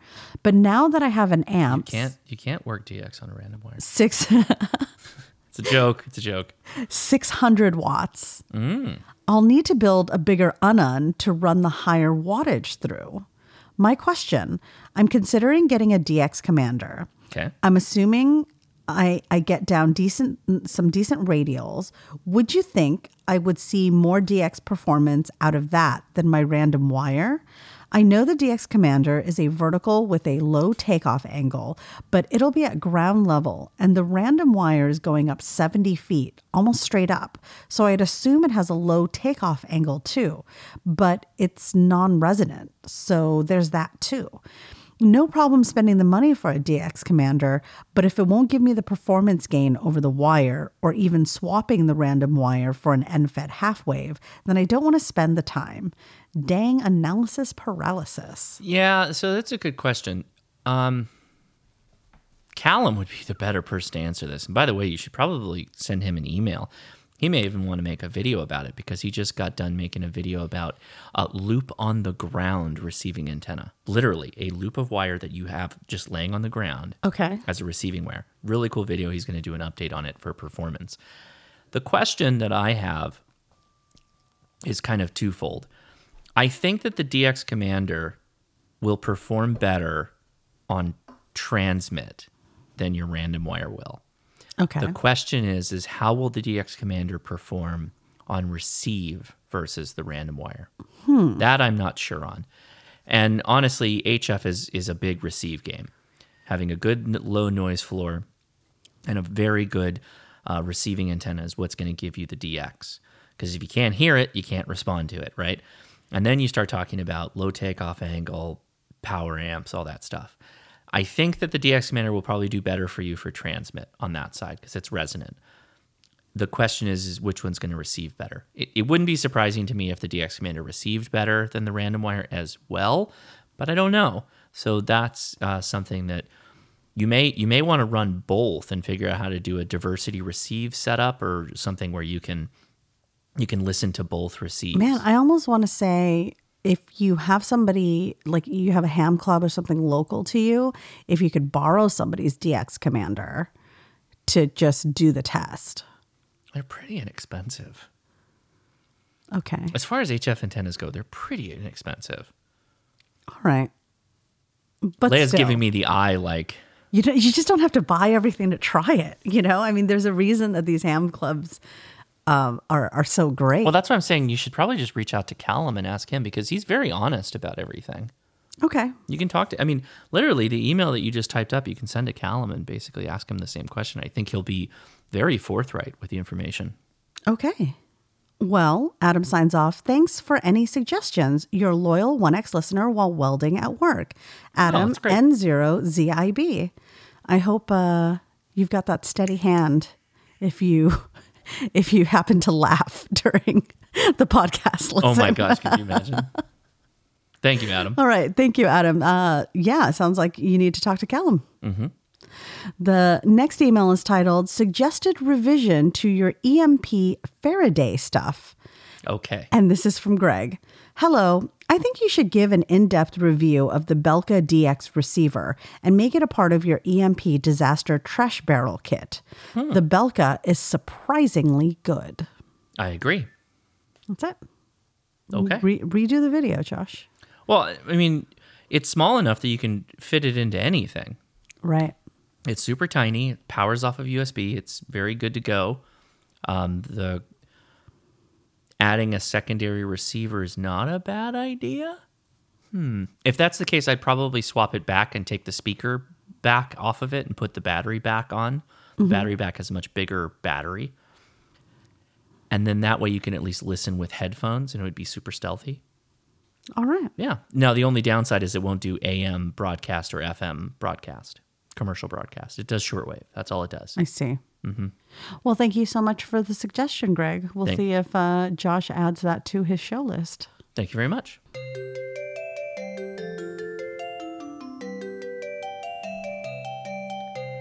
All right. Welcome back to day 2. I've got no witty update. Do you have Day anything? 2. Day 2 of the podcast. Yes. I was just reiterating that we are now on a second day of podcasting. Because we're crazy people. No witty updates for me. Like, anything happened? Oh, no. I've just been on a massive deep dive into whether or not I genuinely have ADHD. Feels like you go to a professional to find that out. No, I go to YouTube. That's where I get all my information. Is that like a step up, down to the side of WebMD? Yeah. More reliable, honestly. You think so? I started with TikTok diagnosing me. That seems And bad. then I went to long form videos to diagnose me. I felt like I needed more time with my physician. Yes. I just wasn't getting the office hours that I needed, the attention. So I went with the 10-minute video Yes. instead of the 3-minute TikTok. There is one ADHD. I'm hesitant to say vlogger because she doesn't vlog, but content creator. Okay, so she, when I go into a creator, I watch a backlog. You know what I mean? Good, as you should. And Always be doing that. And so I saw a video where I think at 1 year she was celebrating 50,000 subs. She is at 1 million subs now. Whoa. Yes. That's impressive. It's so impressive. Oh, we're just talking about ADHD? So many of us have it. Not a million of us, apparently. Yeah. All right. Well, like I said, I've got nothing really. Wait, I will say this, Yes, even yeah. if you don't have ADHD. You'll think- think you will. One, you will once you're done. But 2, I think it's just good in terms of productivity tips. If you're somebody who is into the whole life hacking and things like that. I agree. So. All right. Well, we're continuing on with the emails. Where are we at? Well, this next email reads, Radio This Week Stories and Projects. Oh, okay. And this comes to us from Wes. Hey, Wes. Greeting, fellow cult members. We gotcha. In this cult, we're all worshiping what brand of radio? Or is it's it just the cult of- RF? It's just the RF. Yeah. It's just we we're can't worshiping. use any one It's radio. all around us. Right, all around And us. it's inside of us. And inside of us. Yes. Is it the cult of the lamp? No, It will that is like the Satan. it will bring you illumination. No. I'm building a whole cult around the touch lamp. I know. If you want in, I've got Keds for you. Keds. Not Nikes. Keds. That's right. All right. Well, Wes says, I do not have any serious questions for this week's email. I hope that you guys had an amazing Christmas holiday and hope that 2022 is well for you. You know, I looked upon 2021 at the end of 2020 thinking, can't get any worse. 2021 was bad for me. Oh, it's a very rough year for you. It was worse than 2020 for sure. Yeah. Well, your time crunch. And it was kind of this like return to normalcy, but really not actually normal because Right. if you had kids, especially, or like anybody who was at risk, then there was this expectation of normalcy that you could not meet. Right? It was like people were just trying to like willpower their way back to normal. I was like, I will do this. And But then a like good none of the ramifications really changed. Yeah. Well, I mean, a good percentage of the population did say, I'm done working. Yeah, they're just like, I'm done. out. You know what? I faced a pandemic and decided that working is not for me. Man, I'm telling you, I went through that a lot. And it wasn't, and I'll say, you know, yes, the YouTube puts like a time strain on me and the podcast and all that stuff. But I do that because I enjoy it. Right. But the work stuff was just a lot. Brutal. It was all the technical stuff, more technical stuff than we've ever had before. The actual volume of work went up. Because there were less people working too, though. It was less people, but also there's just more work now. It's crazy. And so it's just all that plus dealing with the COVID and all that stuff. It was absolutely draining. And I really did feel like we were peaking at normal.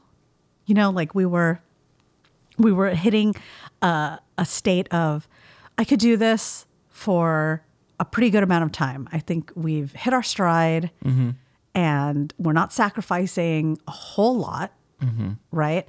And then it was dun dun dun dun. Schools are closing again. Not our school, but we are on edge about that because but we went through Delta in 2021. We again in California, right? Mask mandate. Mask mandate went away. We were all back to normal, and then boom, Delta. Close everything down again. Well, not all parts of LA. I think there were certain cities that still mandated them. You know what I mean? I'm saying me personally, right? Anyway, it was a lot. I'm tired of it, and I don't see it being any different in 2022. So, woo, yeah. I do think, and I'm going to knock on wood, I think it is going to be better. I think. Yeah, I don't see any end to it. I think it's going to become. It's going to be pure Spanish flu. Look at history. It burnt out in 3 to 4 years. There you go. I think it will be endemic. Pfizer saying 2024. I think that's too far. Maybe. I don't know. You're a real pessimist about this. I am going to go into 2022. I feel like you've got much farther. Heart full of hope. I feel like you've got farther to fall. What is it? Clear eyes. Open heart? I don't know. It's from Friday Night Lights. Oh, I don't know. Now I have to look it up. But now I watched all of Friday Night Lights. Maybe I'm a nihilist. I don't know. But it's like the more you hold hope, the farther. Full hearts can't lose. Full hearts can't lose. Oh, jeez. That's where we're at. You've got so much farther to lose if you set those big plans. You know what I mean? I'm not making any plans. Because it's all out of your control, hopeful. too. I'm hopeful. Yeah, I got a bujo, you know? The hope thing. You got to let go of that hope, man. That's the first thing you got to let go. You just got to drop it. I start every day with hope. I feel like that's always such a, and I know I'm sounding like a downer, but really it's very freeing when you stop hoping in things that are completely out of your control. I assume that everything's going to suck. And then when it turns out okay, it's great. No, I don't assume things are going to suck. I don't assume things are going to be great. I just assume that I'm going to be there. Like things are going to happen. I expect things to happen.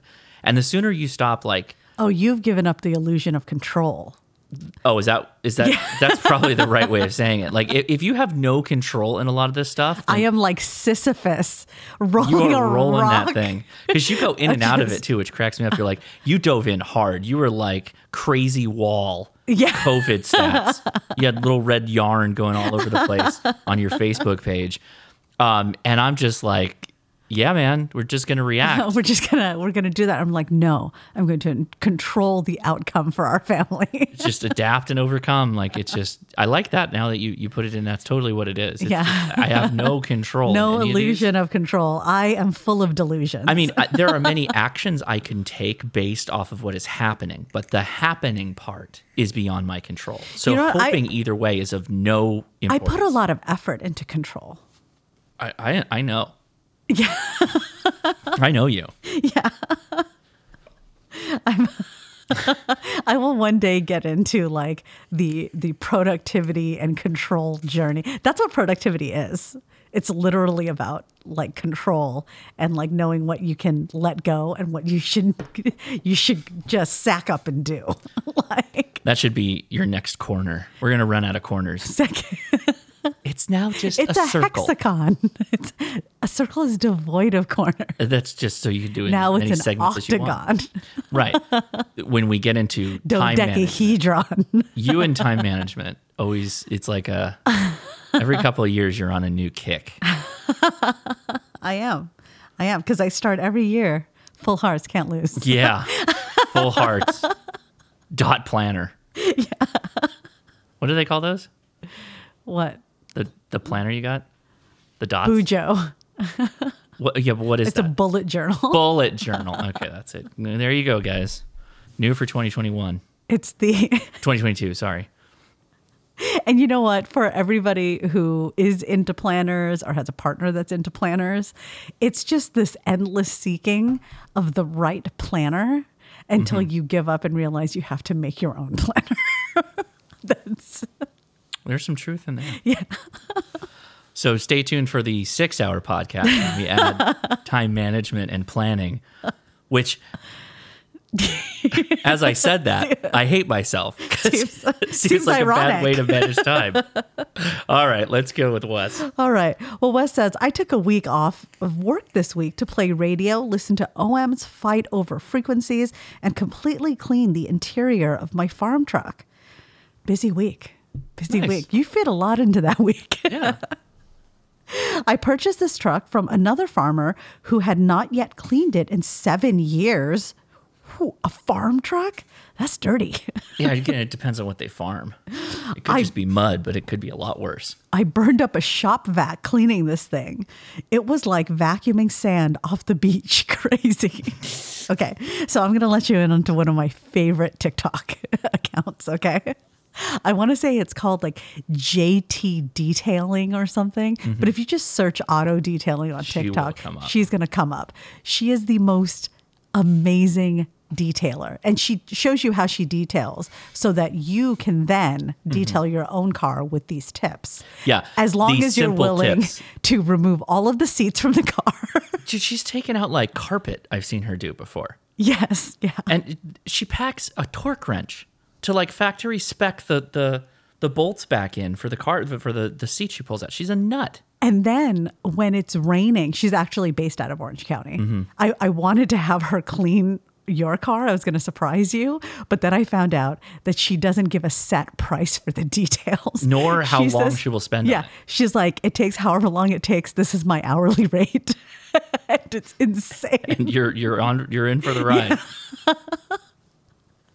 But when it's raining in Southern California, so she can't be out detailing cars, she then details her Doc Martens.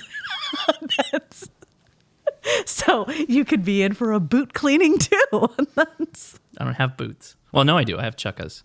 They're Keens, I think. Excellent. Thank you. All right. Well, I'm sorry to hear about your shop vac. Your first shop vac. Yes. Hopefully you got a new, more powerful shop vac that didn't burn out. That can handle the sand. Wes continues. This week in radio news, I got my first serious DX contact. Oh. I've gotten to Mexico and Canada before, but I don't consider those to be serious DX, seeing that I'm in Louisiana. I made contact with a Brazilian station in northern Brazil this week. That's amazing. That's really far.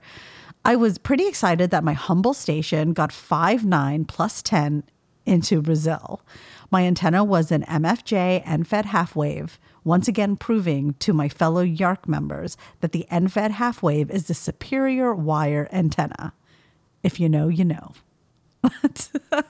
Okay. Josh, I have the MFJ NFED half-wave antenna and a CHA MCOM2 NFED half-wave antenna. Okay. And the cheaper MFJ antenna seems to outperform the nicer Chameleon antenna. Same radio, same power, same position, a 20-foot sloper in a tree. Any thoughts on why that might be? So I don't know that the lengths of the wire are the same. And it's the NFED half wave is generally probably a resonant antenna on the frequencies that he's transmitting on, versus the MCOM2 requires a tuner. I see. And I will generally say the resonant antennas will win Okay. when it comes down to those kind of discussions.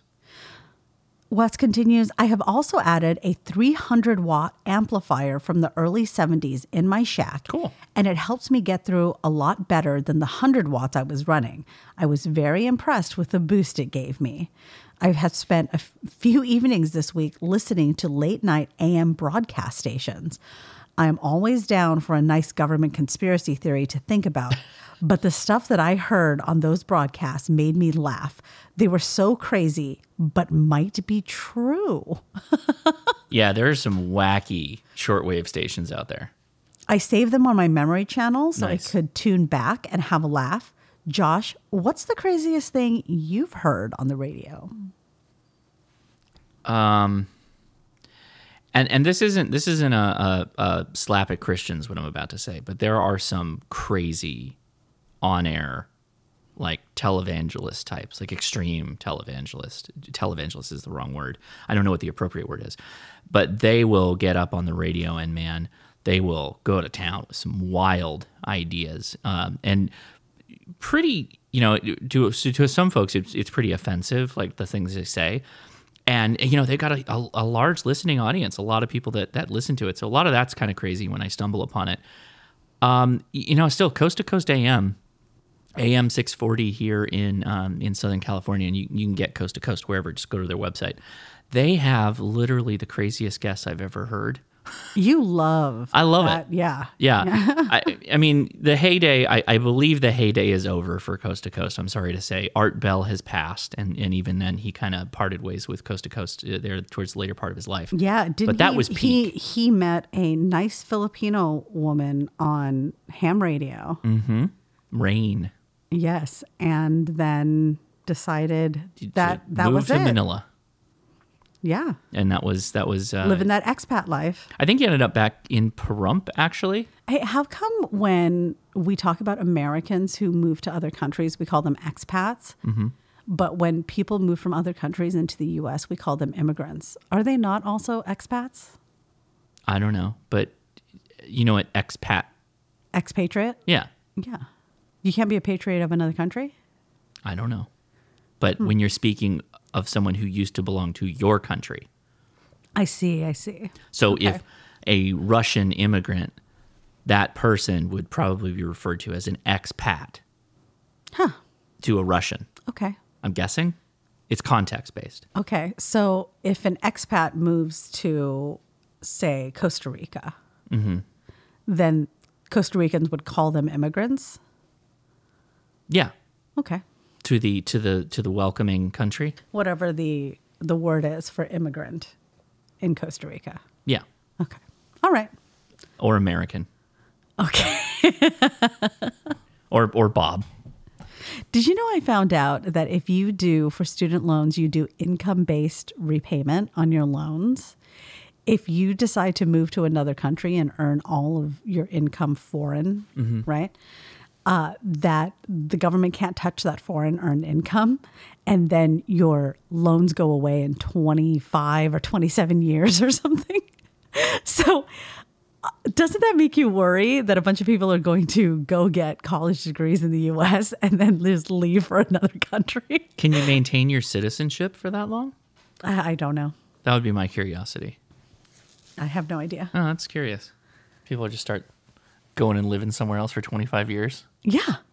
That seems like, I don't know. And so they would have gotten a free college education. Yeah, this seems like a lot of work. I don't know that people are going to sign up to do this. I don't know. Okay. Yeah. Go, please. Let's go. All right. Well, Wes says, while watching the Ham Radio Happy Hour, I heard Jason mention something about Steven Crowder, and you made a comment. I know that this is not a political show, so I won't get into all that, but glad to see that you're aware of shows like that, and I can be a part of a like-minded group of freedom-loving people, even though y'all live in California. I'm just kidding. I have a friend who is an almond farmer in Ripon, California. It's in the valley, so I'm told. I like to think she lives on an almond dairy and milks almonds for a living, but it's much different than that. I have included a link that exposes the truth behind almond dairies. Nut milking exposed on YouTube. I will drop that link in the show notes. I think I have already seen this video. The commercial with the little almonds. Yeah. The field of almonds, the free range almonds. Yeah. So just so everybody understands, I was on Steven Crowder's brother's podcast. What is that now?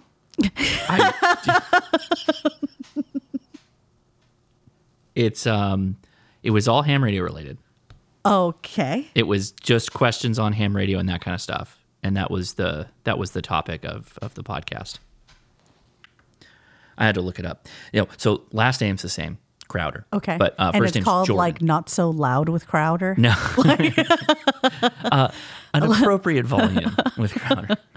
Quieter with Crowder. Socially acceptable with Crowder. No, it's called Inside Voices with Crowder. Inside Voice. That's actually, I like that. I like that. I should reach out and tell him, like, hey man, have you thought about? It's called the Gentleman Scofflaw podcast. Oh, okay. I remember when you were on. It's very similar to the Modern Rogue. Yes. A little bit. Yeah. Yeah. So I was like, yeah, absolutely. He's really big into Go Ruck. Okay. And Checks the whole out. hiking, rucking thing where you wear heavy backpacks and go on really long hikes and do calisthenics and stuff like that. I remember you got a rucksack. Yeah, but I've had the plates for a long time. Sure. But I had you a were really just bad carrying backpack. them around. Yeah, I just duct taped them. You didn't even have to a my body. backpack. Yeah, I just duct taped them. Yeah, I had a really bad backpack for it, but now it's much better. So anyway, that's the background on that. Okay. Well, Wes signs off, Josh, I look forward to building your belt and fang holster, but I need a pant size. Oh. You can message me privately on Discord, or you can announce it to the world if you are not chicken. Yeah, I don't care. I'm normally a 36, but I'm actually going down in pant sizes. You said going down, but your hands made the movement for wider. I just used one hand. I didn't have two hands. I know, but if you move your hand this way away from your body, it When implies wider. when I take my left hand and move to the left, that's down. Yeah. And it's just one hand. You're moving it away It's the from international your body. down motion to the left. These visual Down descriptions and are to the left. so good for the pod. Down and to the left. Okay, well, Wes says, thanks, da, Wes73. It's Yeah, what- spelled DAAAH. Wes. Wes, we 73. gotta chat. I gotta send Yeah. you a chat because I don't know what to do. Right? Because it's like it's not a belt that's gonna go through a belt loop. Right. It's like a gun belt. Right. So I have to Just figure gonna out. sling on your waist. I don't your know. I've hip. never owned Hip slang. a Wild West type holster, so I don't know You will also need a hat. how to size it appropriately. You will need a cowboy hat in which you can put an antenna through it. All I have to say is the invitation that I received for Orlando mentioned casual dressy.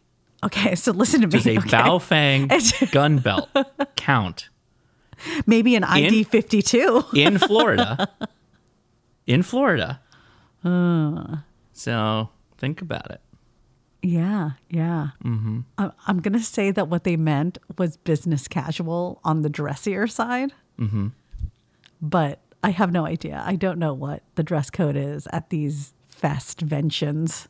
Yeah, I don't know. This is all new to me. I'll have to talk Yeah. to some folks. You know what? Ask Gordo. He's always I'm sure he's appropriately probably dressed. That's what I'm saying. He's going to be in a cat suit with a tuxedo on. Formal cat. A formal cat. Casual Dressy. Yes. Cat. All right. Well, thank you so much, Wes, for the update on your experience with the MFJ and Fed Halfway. Mm-hmm. Sounds like you love it. Yeah. The next email is titled, Thanks for a Great 2021. Oh, Well, you're welcome. That's so nice. And this is from Mike. Hello, KI6NAZ and KN6NWZ. This is KE0VIM. 2021 was a fantastic ham radio year for me, and since the HRCC YouTube channel was my introduction to the hobby, and it continues to inspire me while active in it, I thought I'd take some time to share. Also, Josh, several weeks ago, you sang the praises of POTA and what its aggressive growth has done for ham radio, and I thought I'd offer my 2 cents as well. A little background first, though. It's a brief story, so I'll try to elaborate, because we're really not into this whole brevity thing. Right. And this is a long email, okay? I usually try to scroll to the bottom to see who's, signed off. We don't know. And it went on for so long, I just had to guess. Is your name Mike?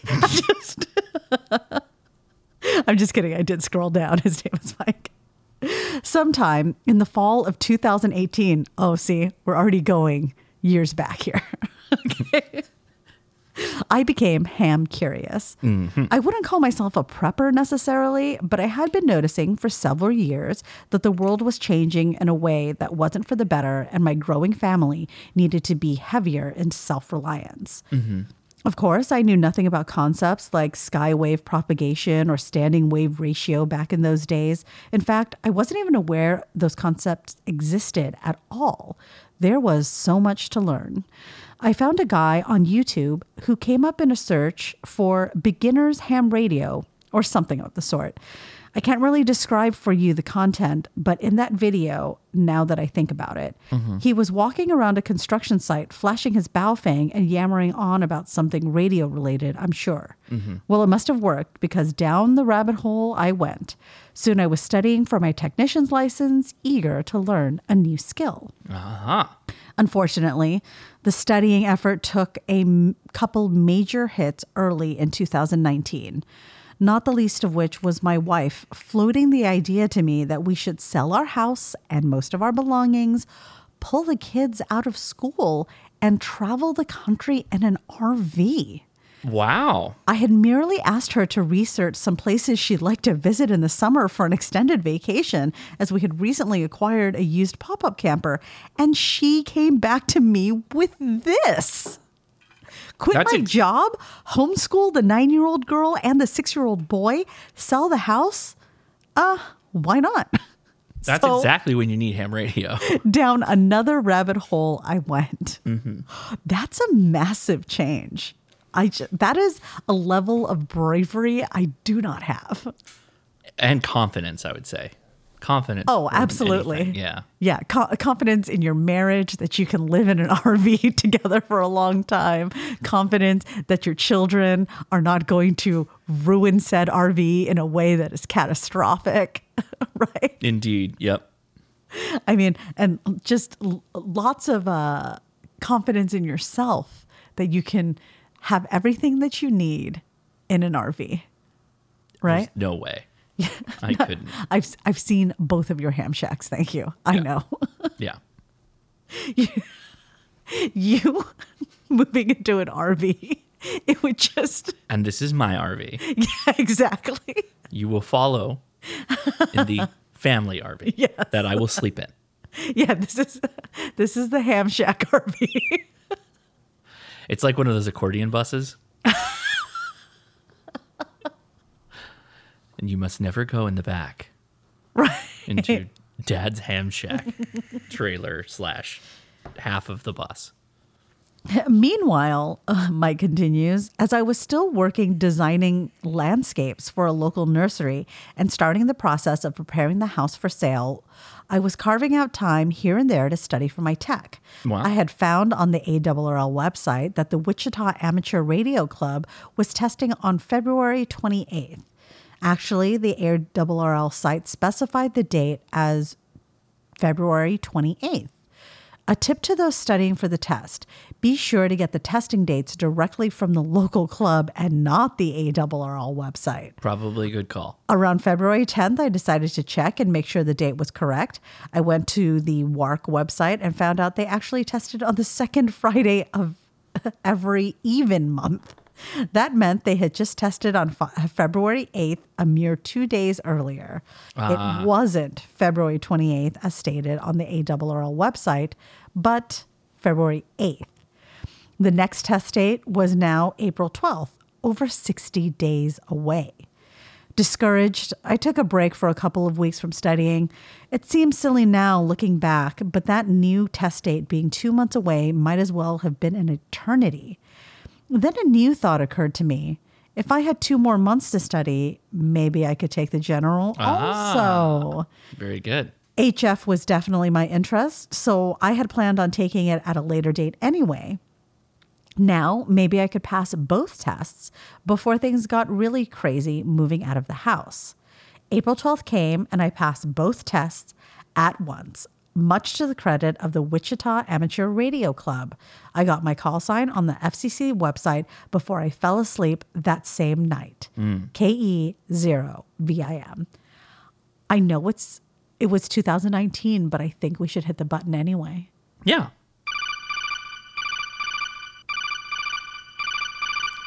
Congratulations. Congratulations. Congratulations. Congratulations. Congratulations. Belations. Now, with a fresh license in hand, my advancement in the hobby was about to go nowhere fast. I was a landscape designer and it was spring. I would work through the end of June when I'd resign to focus full time on prepping the house for sale that summer. Not much time for playing radio in there. I did manage to score a transceiver in that time by mentioning to a mentor in my local IDPA club that I had just gotten my general ham license. Little did I know, my friend Errol was N0Q0C. He proceeded to tell me that his mother had passed away a few years back, and she was a ham also. She operated a Kenwood TS440, and he had been trying to find it a good home. Oh. That is so nice. To my horror, he then asked me to name my price. I had literally done no research on how much a used HF transceiver would cost. I knew a new rig would be north of $1,000, but I had no idea where a used base station would fall under that. $900, $100, no idea. What Kenwood is it? TS440. Oh, okay. The way he asked the question led me to believe he was going to sell his late mother's radio to me for whatever number came out of my mouth. To my recollection, I said something indicated I hadn't researched prices yet at all, but I was hoping to find a modest radio for around $350. He gave me a wink and said that sounded like a good number. Errol said he'd also throw in the 50-foot feed line, the power source, and a 20-40-meter fan dipole. Everything I needed to get on the air. Later, I would learn I should easily have paid at least twice that amount of money. I had been giving him 100 rounds or so of spent 9mm brass after every IDPA match, so maybe he felt like he owed me a little, but probably he's an Elmer at heart helping out a new ham. I think the price you paid was fair to a little high. For the whole package? But, the radio? But when you include everything else, then it was a good deal. Absolutely. Yeah. That's so nice of your friend. So the summer came and we ended up putting our house on the market in mid-September. We got a great offer and closed on October 25th, 2019. Officially homeless. We owned a bunch of stuff in a storage unit and whatever we could fit in my 2001 F-150 and our pop-up camper. Cold weather then drove us down south to Oklahoma, where we found a 1-ton Dually pickup, and then down to Woodville, Texas, where we found our 34-foot fifth-wheel toy hauler RV.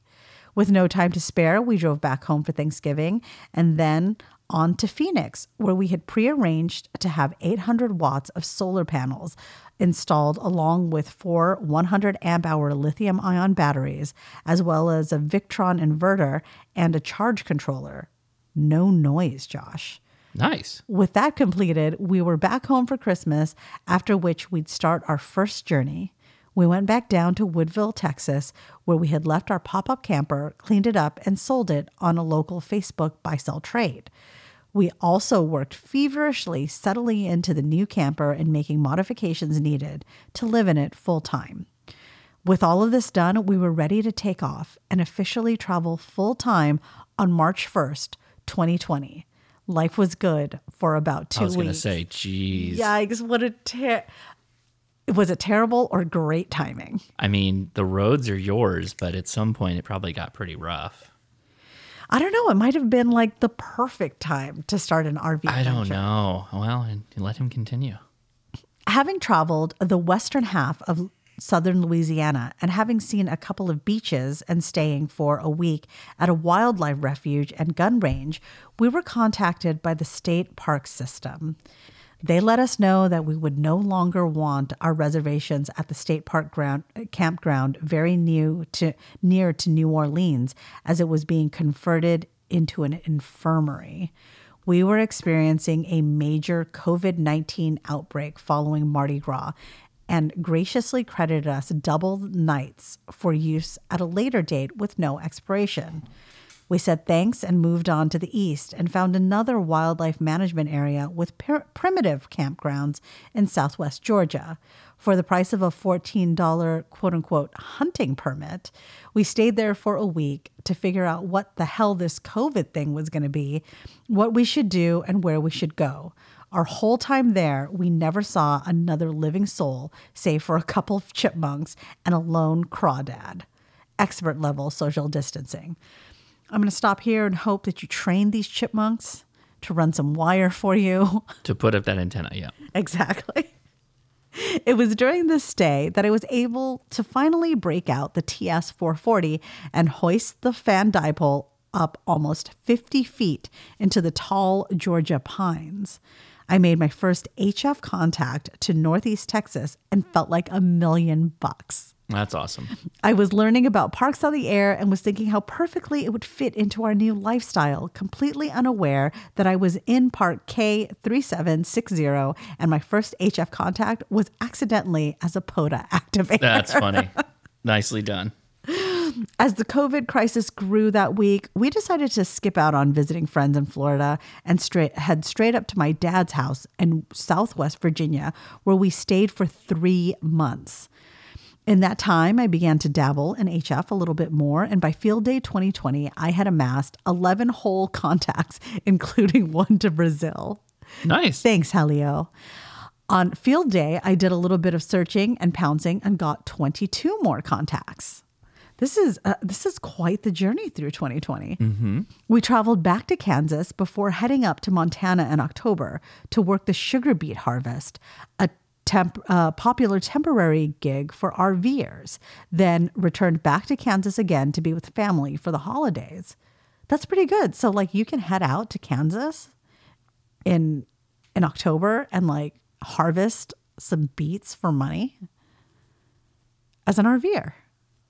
Okay. That's pretty cool. Yeah. I mean, I imagine it's got to be kind of hard making money on the road, right? So, and I'm sure that was not easy work. But how fun would it be to just meet up with a bunch of RVers and then you like go out, you work in the fields, then like at night, I guess you party or something? During COVID? Oh, yikes. So you socially distance? You just yell at each other? Yeah. In your hey, I'm drinking a beer. Yeah, all right. I'm also drinking a beer. I've got moonshine. I don't know. Beet shine? Yeah.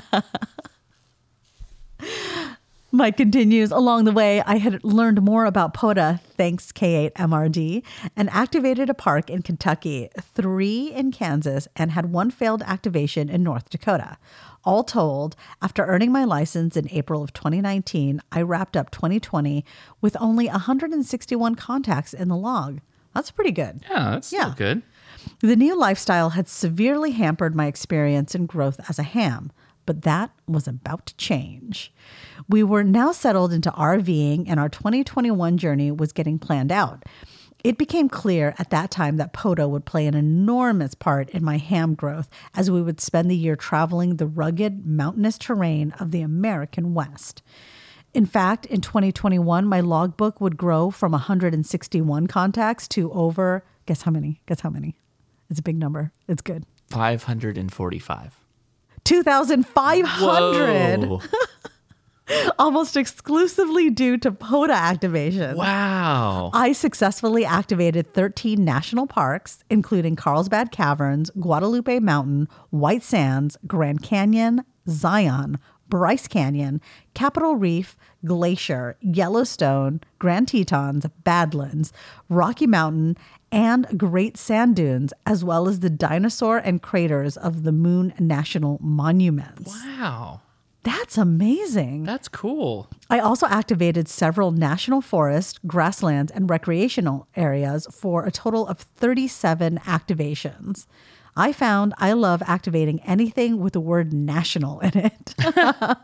That's great. I found I love the challenge of seeing who has the most contacts at that park and then trying to beat it. I mean, that's why it's there. It's good competition. It's fun, you know. I mean, it's the whole basis of why there's trivia games at restaurants. Yeah. Right. Well, I mean, but I mean, POTA, that's something that ham radio needs, right? Because, you know, to be a big baller contest station, you got to have like a ton of money. But if you just, you know, think of POTA, you don't need a ton of gear to do POTA effectively. And so it's great. It's a really good competitive. It's already giving you the height in most cases.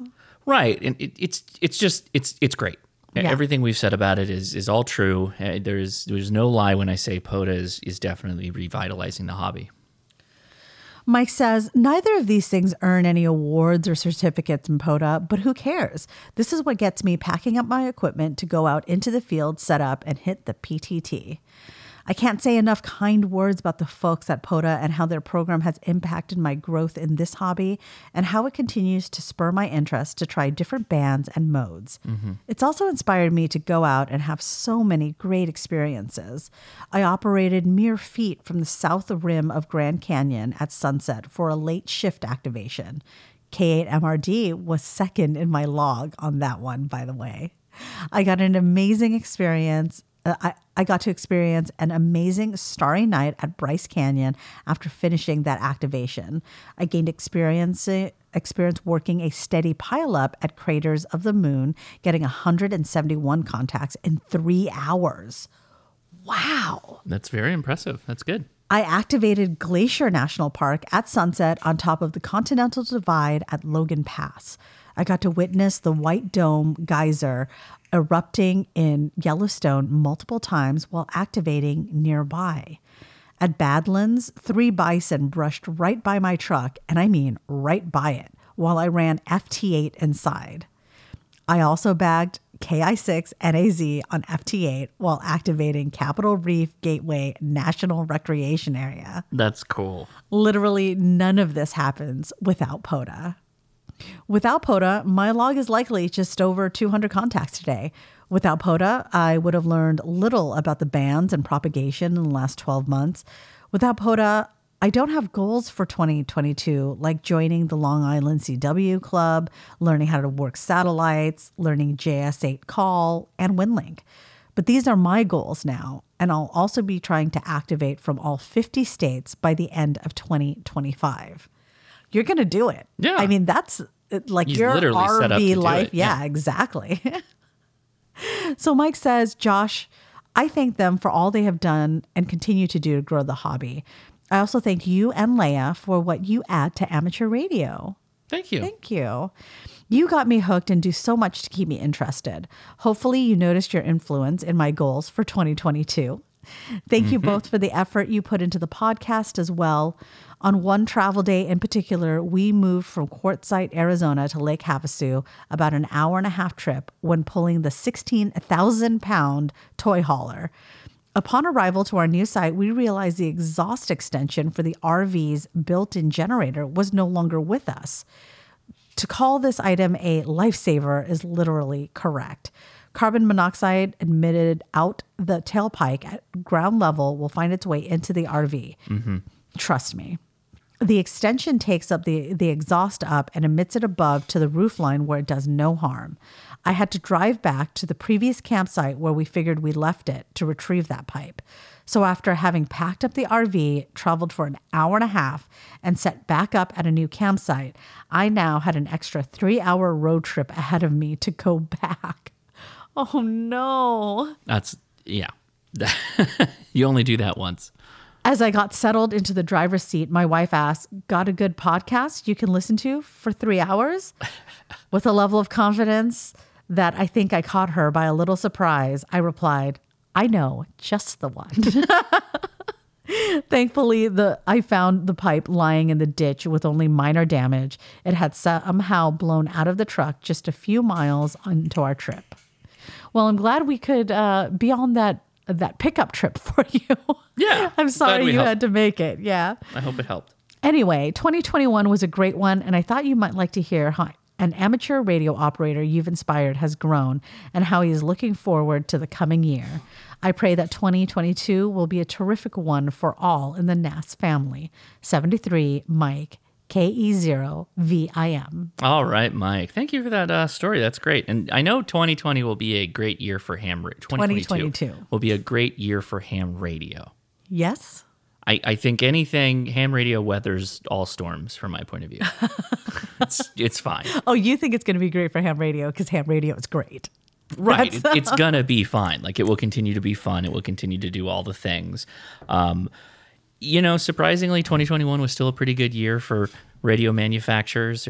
Everybody pretty much put something out except Kenwood, but they were kind of already not on the ropes, but, busy with other things. So yeah, I think, again, POTA is where it's at, and COVID is redundant in regards to right. POTA. Mm-hmm. So it's, or COVID does not affect POTA, right? So, right.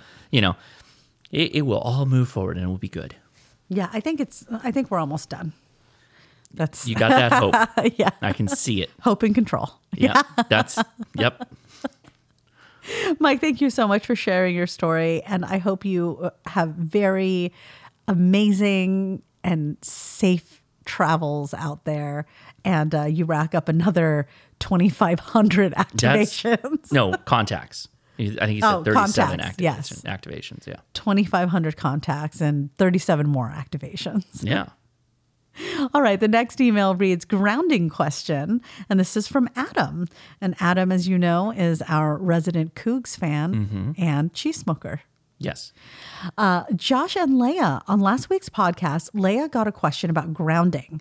Please let me provide a couple examples of why things being properly grounded is very important from personal experience. This is like a ruh-roh Shaggy. Well, we'll see. Yeah. A little over a year ago, when I upgraded to General, there was an antenna party at my house to put up my new-to-me Cushcraft R7 vertical antenna. Mm-hmm. Anyways, we got it put up, and later that evening, about 6 hours later, I finally was getting around to hooking up the coax to my radio. I grabbed the end of the coax, and have you ever been hit by a stun gun? I got lit up. What? Because it was isolated on the pole, it had gathered enough static electricity to provide a decent blast. Oh, wow. Another example is, since my shack is on the opposite end of my house from AC service, I thought it would be good enough if I just sunk an extra ground rod for the shack and have that be it. Uh-huh. Well, I was wrong. One day, while fiddling around with stuff, I leaned over my radio to do something with the power supply, one hand on the radio, and that same stun gun sensation was felt when I touched the power supply. Needless to say, a trip to the hardware store and enough wire to link the ground rods together, and no more stun gun effect in my shack anymore. Wow. Okay. Man, Adam, I'm so glad you're still with us. Yeah, that's wild. Instead of asking about people who have nearly been hit by lightning, maybe I should have asked how many people have been shocked by ham radio. There's probably a decent amount. The static thing's no joke. The wind blasting over the antenna will build up static. That's why you have grounding usually at the antenna. How often do people end up in the hospital with ham radio injuries? Not that often. But statistically compared against the sample size, I don't know. It's a real stunner. Okay. I know a lot of the ones that made news in ham radio are people who like fell off of their tower. Oh, that checks out. Yeah, and so safety on tower climbing was very important the last couple of years. Well, Adam continues, also, I apologize. I meant to get you another gift box and some other types of smoked cougar cheeses, but then it would quickly... but the highest temperatures that it has been here in the past week has been in the single digits on the positive side. It's okay. Yikes. That's not fun to get a smoker up to temp at that. That's difficult. Then Even it if would- you're doing like yeah. low smoke, cold smoke. Then it would quickly retreat into the negatives. That's cold. Yikes. Yeah. Stay inside. No need to smoke anything. But light yourself a fire, get a hot beverage, hold it with both hands very close to your face. Become a Christmas card. Yes. Yeah, Leia, just to put that in reference, where we were this week, that was like the lowest was in the 30s. No, 20s. It was in the 20s. In the low 20s. That's Colder. Yes. Yes. Yeah, imagine that, but colder. You know what was crazy is that when we got back from Big Bear, and it was probably This drives me nuts about you and the kids. It was probably in the 50s when we got home? Yeah, it was like 56. Yeah. It felt colder and we were all like shivering. My Crazy. dad sets his thermostat to 67 degrees. Yes. In the Big Bear house. Yeah. And outside it is 30 to the low 20s. We get home, our thermostat in our home is set to 70. And when it hits 70, you and the kids start like bundling up in blankets and you're all shivering together. It's like, what is going on? It's great. And Big Bear, I was like walking out, you know what? I'm just not going to bring a jacket this time. I just went out to walk the dog. Who did? You? Yeah. Oh, really? I didn't know Yeah. that. Okay. What a nut. It was totally fine. And then I got home indoors and I'm like, this is hibernation weather. So crazy. Well, Adam says, it is supposed to be a cold smoke, but that is slightly excessive.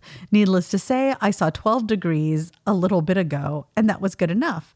I have 3 different cheeses smoking right now. Hopefully, I can get you some samples in the mail Monday to try. Thank you for thinking Thank you. of us, Appreciate Adam. that. That's wonderful. Every time I see a smoked cheese, I think of Adam. Yeah. That's hope all is well and the best of New Year's, Adam. WA7CUG. Go Cougs. Go Cougs. Thank you so much, Adam. And thank you for sharing your stories of your shocking ham radio experience. Yeah, static's no joke. Gordo will tell you. I'm really glad you're okay. It's not like getting struck by lightning. It's a shock, but it's not nearly that level. All right. Well, the next email is titled simply 2022. And this is from volunteer podcast co-producer Rob. All right. Hi, Leia and Josh. I have a few lingering questions. 1, what are your ham radio goals for 2022? I think I already covered it. CW. Yes, you're going to learn. Oh, what are my goals? I have been just listening to repeaters. You've been a little bit more radioactive. Yeah. On the ride home, you got on the radio. Right. Or attempted to. Yeah. Simplex wasn't that hot. Because the radio's so awesome. I just... Yeah, that's true. You were playing around with the ID52, but then on the ride home also you were...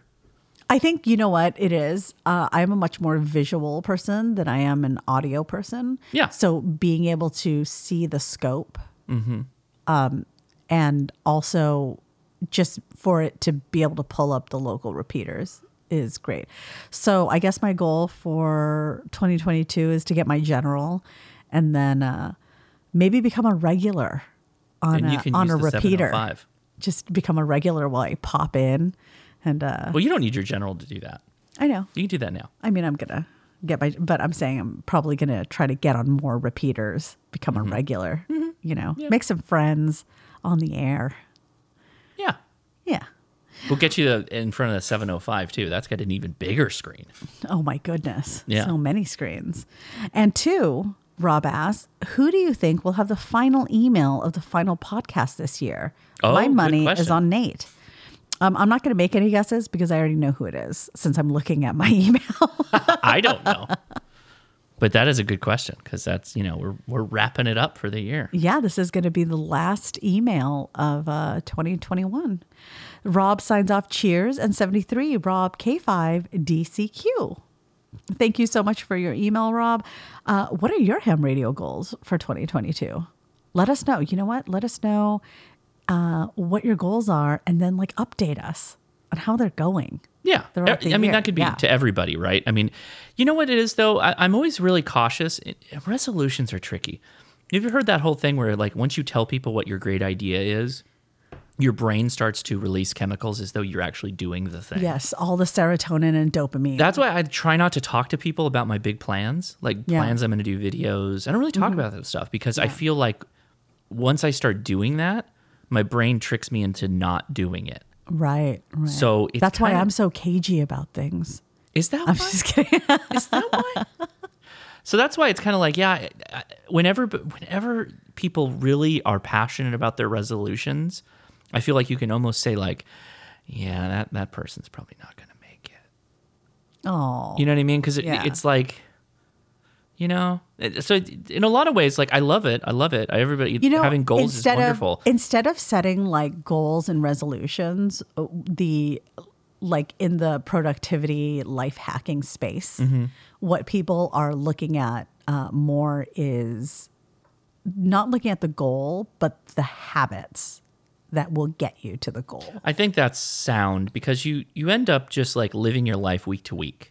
Right. Because you've got your things you do every week. And if you're going to change something about your life, it's got to fit in. Yeah, you've got to make the time for it. So making it a habit, which is a very small bite-sized thing you can do every day or every week or whatever frequency in which you want this thing to happen. Right. You got to plan it though. Yeah. You got to sit down and see where it fits. So everybody, it's easy to say, I'm going to be proficient in Morse code in 2022. It's something I've been saying every year, right? But really, as a habit, I'm going to be. Practice Morse code every day for 15 right. minutes or something. That's right. And I'm just going to take a quick break to hop on Duolingo so I don't break my streak right now. Just kidding. Oh, before the midnight hour hits? Yeah, exactly. We could pause if you need to. Yeah, I think we're going to pause. Okay, Leia took her little break there. A lot of emotion in that little break. You were very confident going into it, and then all of a sudden your phone died. I completed the lesson, though, before the phone died. Good. Yeah. Okay. We can continue now. Very good. Yes. The next email is titled, Answer to 2 Questions. I see that there's been some podcast producing going on behind the scenes here. And this email comes from volunteer podcast co-producer Nathan. Okay. To answer the questions from Rob, first question, 2022 ham goals. Perhaps I will do something extra. That is possible. We will see. Another goal, I really need to get my NFED half wave higher up. Height is might, so I might get it done. Second question, who will have the last email of the year? Someone who spells their name with letters. Could it be spelled Nathan? Perhaps. Could it be Jake? Maybe. Will it be Fred? I hope so. That would be the best. Catch you later, 73 K1 MAZ Nathan from the snowless Vermont. Maybe record a song right now. We will see. So what was interesting is I posted pictures of what the snow looked like in Big Bear, and multiple people who come from snowy areas noted that they didn't have snow or nowhere near that much snow where they were, including Nathan in Vermont. And it's probably not that real fluffy, dry snow, as I like to call it. Such fluffy, dry snow. So cold, but also dry. Oh, so hard to make a snowman with fluffy snow. You got to pack the crap out of it. It's just not going to stick. Yeah, you can't roll it. It won't roll. Actually, I'm only used to snow like that. So when I saw videos of people actually rolling a snowball and just rolling it bigger and bigger and bigger. Yeah, it's a real thing. I was like, where are they doing? How is this? What is this? Yeah, I thought the cartoons were just lying to me. Yeah, that's what I thought too. Yeah, no, it's a thing. Wow. Maybe if we had gotten it a little bit wet and then rolled it. Could you imagine being that person? Yeah. I'm just going to get the hose out. This snow is too pristine. I need damp snow. All right. Well, the next email is titled Helmets, and this is from Jake. Dear Josh and Leia, I was listening to the podcast and heard the idea about wearing a helmet during an earthquake. I think this is a spectacular idea and wanted to share a story about how wearing a helmet saved my life last week. Wow. Okay. Wow. I was doing some tree work in the campground of my local state park, and we were felling several dead trees. I was standing underneath one, not the one we were actively working on.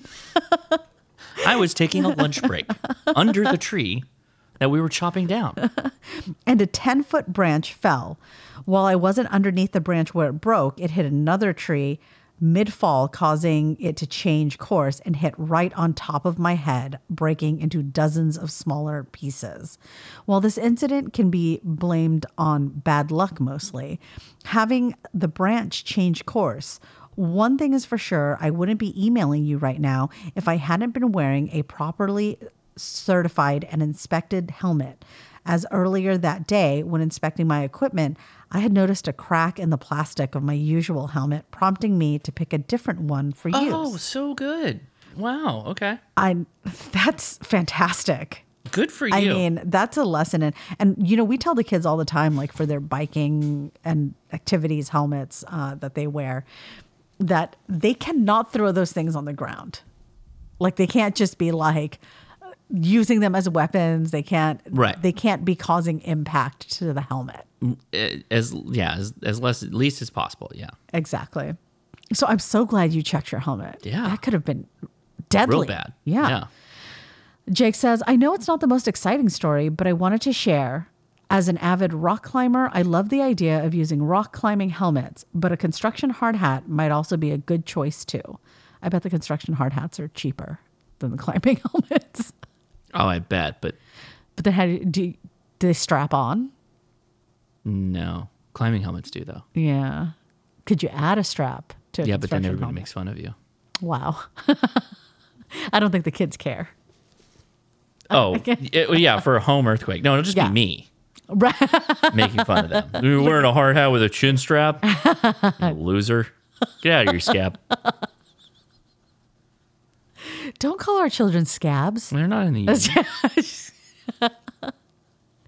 You don't let them unionize. I know. That would be the God. worst thing we could do. What's happening? Don't give them any ideas. That's bad. Jake signs off. Busting you. Get a big rat inflatable in front of the house. They did it. Yeah. Or because we won't let them unionize. Yeah, And exactly. I'm trying to break up their protest with a wiffle ball bat Oh, man. to bring back the wiffle ball bat. Going downhill real fast. Jake signs off. Here's to a great 2022. 73's Jake, KO4JUZ. Thank you so much, Jake. That's so glad you're okay. That is a series of bad luck that was turned around by your diligence. Mm-hmm. You know?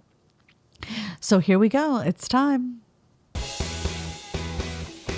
It's the final email.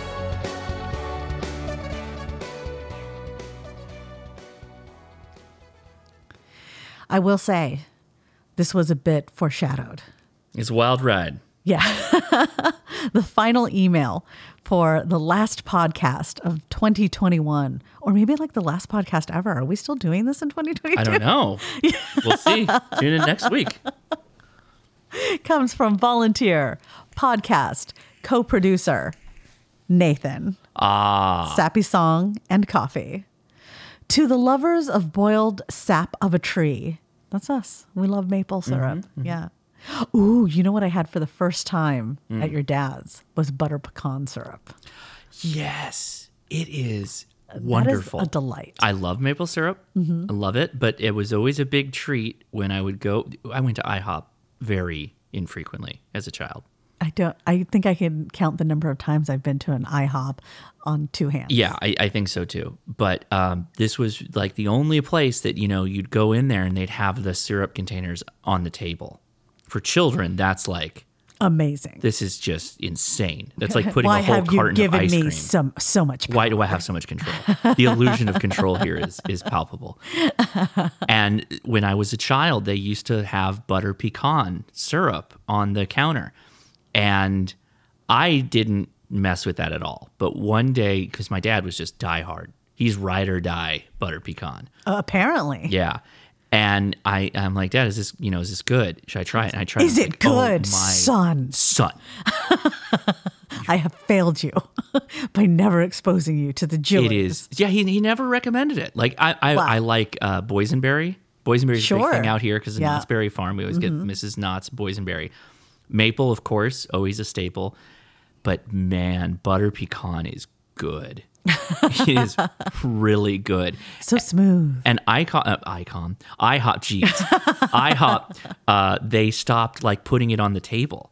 Like you had a Noah guy or something, and they brought out a container from the back that had the butter pecan in it. Like what? It's like they save it for staff meal now. Well, the IHOP, their strategic butter pecan reserves started running low. IHOP specifically, and so they went to ration it a bit more. But man, it's good. It's good stuff. All right. Well, Nathan continues, greetings. Yet another week has come and gone, and yet we remain. Still no snow where I live in southern Vermont. Josh faked me out with the photos and videos of all the snow, only to find out later you were not home at the time, but visiting family. Yeah, people legit thought we were in Cerritos. Like, yo. The most picturesque. The polar ice cap's inverted if Cerritos is... that covered in snow. I think the most we get is hail. Yeah, but like split pea size hail. It's not hail. Not hail chunks. It's just like real slow rain. Next, Nathan says, I enjoyed Josh's video he filmed in the snow on the little QRP radio, the FX4C.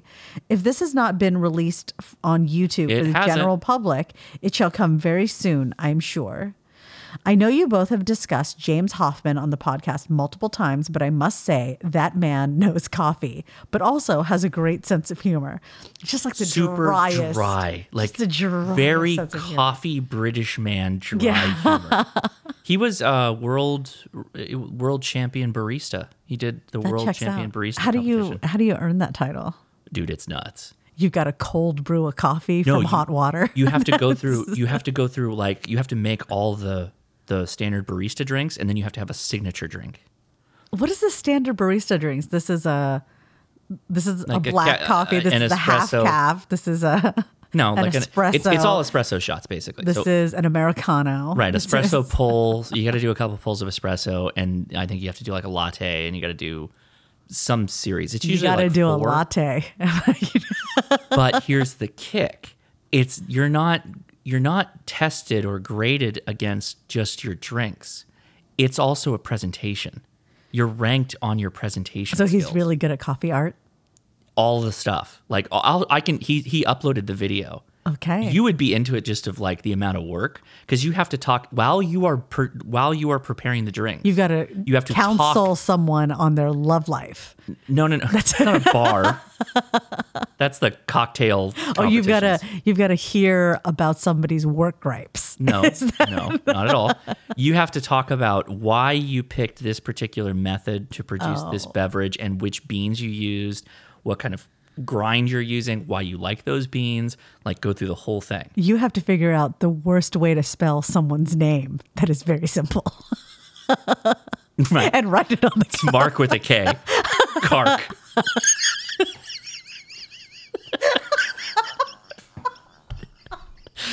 That is still my most favorite stupid Starbucks spelling.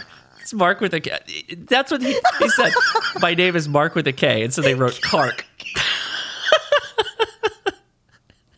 That is the previous winner of the best barista. That was Starbucks version of it. It's how fast that Starbucks one's pretty simple though. It's 3 steps. First step is who burns the crap out of the coffee the hardest. The fastest to warm up the sous vide egg, and then who can misspell this name the worst. Kark.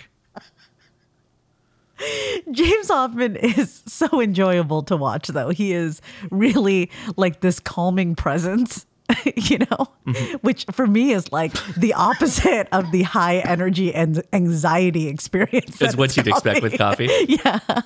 I have to mention this just because it's such an old dumb story in our family, but it was so funny. My grandfather is named Chuck. And they went to a shoe convention and they handed out the name tags and he put his on and he walked around the whole day, the first day. And my mom looked down and goes, "They spelled your name wrong. They spelled it cuck." Still like the best thing ever. So he walked around introducing himself as Chuck, and everybody's looking at his name tag going, cuck. That's interesting.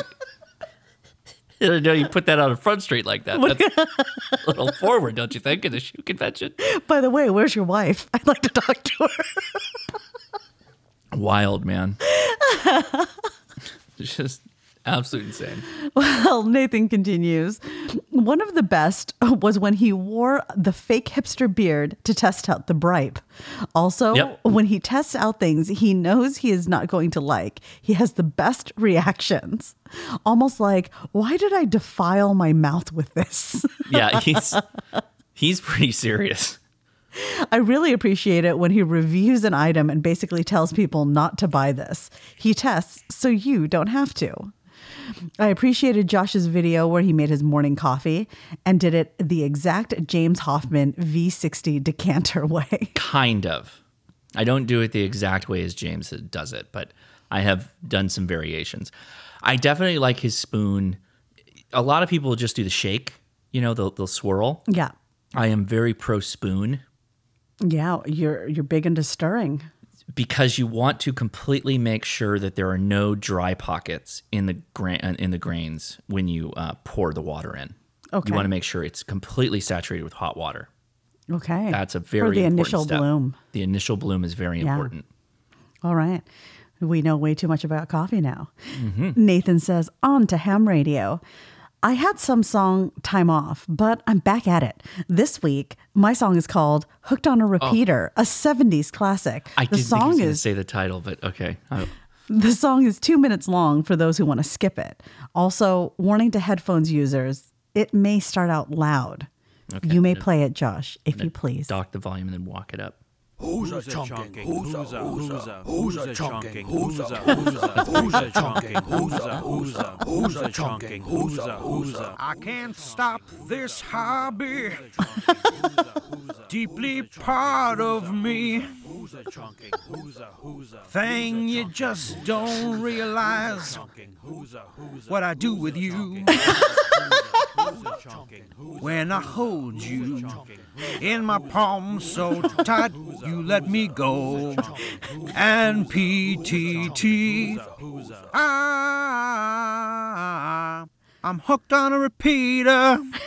So good to meet ya. I must go 73. Yeah, there it is. I was waiting for that. Okay. Dials made of plastic. Be careful what you do. Bow, you got me longing for another one of you. Got a spurious submission, but I don't need no cure. I'll just say my call sign, as I always do for sure. All the good hams, when we're not at home, keep about thing. Yeah, you turn it on. I'm hooked on a repeater. It's nice to meet ya. Gotta go 73. I'm hooked on a repeater. It's nice to meet ya. Gotta go 73. I'm hooked on a repeater. It's nice to meet ya. Gotta go 73. Oh, he ducked himself. You know that where it trails off? Yes. He did his own audio ducting. I didn't do that. That was perfect. Well done, Nathan. That's well hilarious. Done. Nicely done. That was funny. I was wondering where you were going with that because I only saw the title of it. I'm like, hooked Oh, There's only one way. I mean, this could go. I know the song he was going to use, obviously, but then I was like, I didn't know how like the lyrics for it. That was very Well done, Nathan. and it was well a Baofeng that was Yes. that was very good. Nathan says, "Thank you. This is the most editing work I have put into any of my songs." I could tell, but the editing was not at all extensive. Simple stuff. Lastly, last week Josh suggested, since my songs are starting to pile up, perhaps a SoundCloud could be set up with it. Surprise, it exists now. Search Southern Vermont Ham Radio on SoundCloud and you can hear on demand. That's good awesome. job, Nathan. I don't have all the songs on there yet, but at least 4. I'm sure I will get tens of plays of my songs. This is amazing. I gotta figure out. You have cornered a musical niche nobody thought would exist. Oh no, there's ham radio music videos. Not as good as Nathan. No, I'm just kidding. But I mean, I'm just kidding. Everybody's ham radio. And songs, literally, I'm sure, the music video is the singer. He's on his tower. Oh, singing from the tower. See, it's pretty. Nathan, the next step is music videos. As MTV told us, he's going to go do good it in LA. Singer-songwriters are not enough. They must include videos. Got to dance. Yes. You know, you could look up Trisha Paytas. And be careful with her Twitter, though. Yeah, be careful with all of it. I'm just kidding. Don't go to Trisha Paytas. It's a hot mess. Yeah. Thanks. There are some explicit posts on that one. Where the whole Ethan thing hopped off, I was like, oh, she's on Twitter? Let me go. Oh. Yeah, from H3. Yeah. Yeah. All right. Well, Nathan signs off. Thanks. As always, thank you for this podcast. You the best. And Josh is okay too, I guess. Thank you, Nathan. Thank you, Nathan. And thanks for wrapping up the emails and the end of the year here. Thank you, everybody. The entire year. I don't even know. I mean, I'm assuming Leia could look that up, but how many emails we got? I don't know that I could. Many. Is Charlotte having a Charlotte dream is having back there? a doggy dream. She's barking. She's barking at the snow. You're so cold for no reason. There's nowhere for me to poop. There's no grass.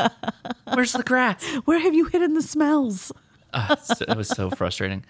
Yeah, but seriously, everybody, your emails this year have just been amazing. We had so much fun. Leia reading them, my answering them, and commenting so many diatribes and off ramps and all the fun stuff we did. We really do appreciate it. So thank you, everybody. We do. I mean, the email correspondence tower has been a joy all year long, having this extended conversation over the course of many topics and arguments. It's like a weekly pen pal. Yes. many pen pals. Yes. And it's been a lot of fun. So we appreciate it. All right. Well, Nathan signs off. 73 K1 MAZ. Nathan, Southern Vermont. I'm going to take a break from writing emails to the podcast for the rest of the year. But next year, I'll be back with more nonsense. Enjoy the respite. Very good. And there is a link to the SoundCloud, which I will obviously put in the show notes. Okay. Well, it must be apropos that we're wrapping up the year because... Leia, would you like to take a test? And you're actually wrapping up a test. Yeah. Today. I am on question 32 of 35. Oh boy. And you know what? I'm not gonna pick up the extra 2 questions. Finish up. I'm just gonna finish the test. That's it. We'll just wrap it up with the test. All right. This first question reads: when general class licensees are not permitted to use the entire voice portion of the band, which portion of the voice segment is generally available to them? A, the lower frequency end on frequencies below 7.3 megahertz and the upper end on frequencies above 14.150 megahertz. B, the upper frequency end on frequencies below 7.3 megahertz and the lower end on frequencies above 14.150 megahertz. Jeez. C, the lower frequency end, or D, the upper frequency end.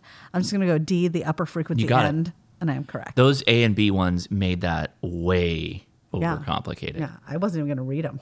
Generals is 7.175 and up is general, and 14.250. 14.225 is where the general portion of the 20 meter band starts.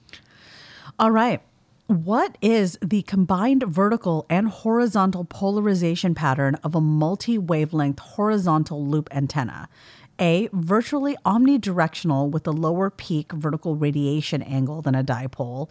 B, a figure 8 similar to a dipole. C, radiation maximum is straight up. Or D, 4 major loops with deep nulls. What's the question again? What is the combined vertical and horizontal polarization of a multi-wavelength horizontal loop antenna? I'm going to go with A, virtually omnidirectional with a lower peak vertical radiation angle than a dipole. And I'm right. Good. Thank you. Nailed it. Yeah. The next question reads, what is the power limit for beacon stations? A, 20 watts PEP output. B, 100 watts PEP output. C, 200 watts PEP output. D, 100 watts PEP output. I am going to go with C, 200 watts PEP output. That's incorrect. Beacon stations are B, 100 watts PEP output. Okay. I'll just remember that. Beacon stations, 100 watts. 100 watts. Yeah. There we go. Approximately how long does it take the increased ultraviolet and X-ray radiation from solar flares to affect radio propagation on Earth? A, 20 to 40 hours. B, 28 days. C, 1 to 2 hours. D, 8 minutes. What? What? Well, where's it coming from? The sun. Okay.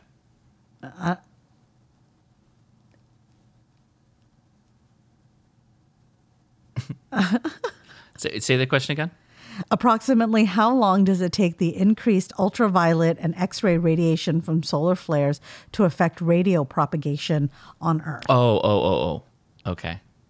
And I was going to say 20 to 40 hours, but the answer is 8 minutes. Yeah. Yeah. Do you know how long it takes for the sun to get to the Earth? 8 minutes? 8 minutes. Mm-hmm. And if you... All right. Well, if you factored the speed of light, you'd find out that it was pretty close to 8 minutes, depending on how far we are from the sun. okay. Well, I failed. Yeah? 16 out of 35. Oh, man. That's brutal. Is that going up? I have no idea. Okay. Yeah. Well, thank you, Leia, for But being... I'm not going to dwell on it. We're going to... No. We're closing the book on 2021. Onward. Yeah. Closing the book. Closing all the books. All the books. Even the books I didn't open. You're going to open them and then immediately close Yes. them. Yeah. We thought of opening them earlier, but the time has passed.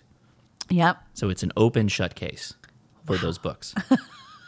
It's closed now. All right. Well, the show topic today is on a bit of radio etiquette. Radio etiquette. And I'm not going to go into Q codes because a lot of Q codes get thrown around.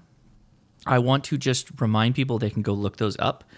Go Google Q codes, amateur radio Q codes, and you can just type that in. Wikipedia has some. Just make sure you're making sure that it is like the kind of current list of Q codes. There's some like old-fashioned Q codes that aren't in favor as much anymore, and some of them just go way down this rabbit hole that we don't necessarily play in as much anymore. Okay. Some Q codes I'll mention up front. The ones that you end up using the most are QRZ, Right. which is when you're wrapping up a QSO and you say QRZ to anybody listening. QSL is confirmation, or do we have confirmation? Okay. So if someone says, they repeat their call sign to you and then they say, did you get it? You can say QSL, meaning received. Okay. So kicking this off, I'm going to give you a couple of... Did you come up with this show topic because I was like, oh, what do I say? A little bit of that. And part of it was... because I think you, and you can comment, of course. I will take your thoughts. You're going to mansplain my feelings? I felt like you had a bit of trepidation. Yeah. No, I'm not. You're going to answer this. But I assume that a lot of people overthink it. Oh, yeah. I think everybody... Mike Fright is real.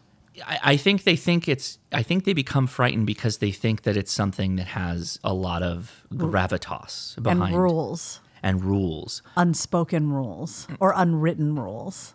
Some, there are colloquialisms of radio, right? Your particular repeater group may do things different from the repeater group that I'm used to, right?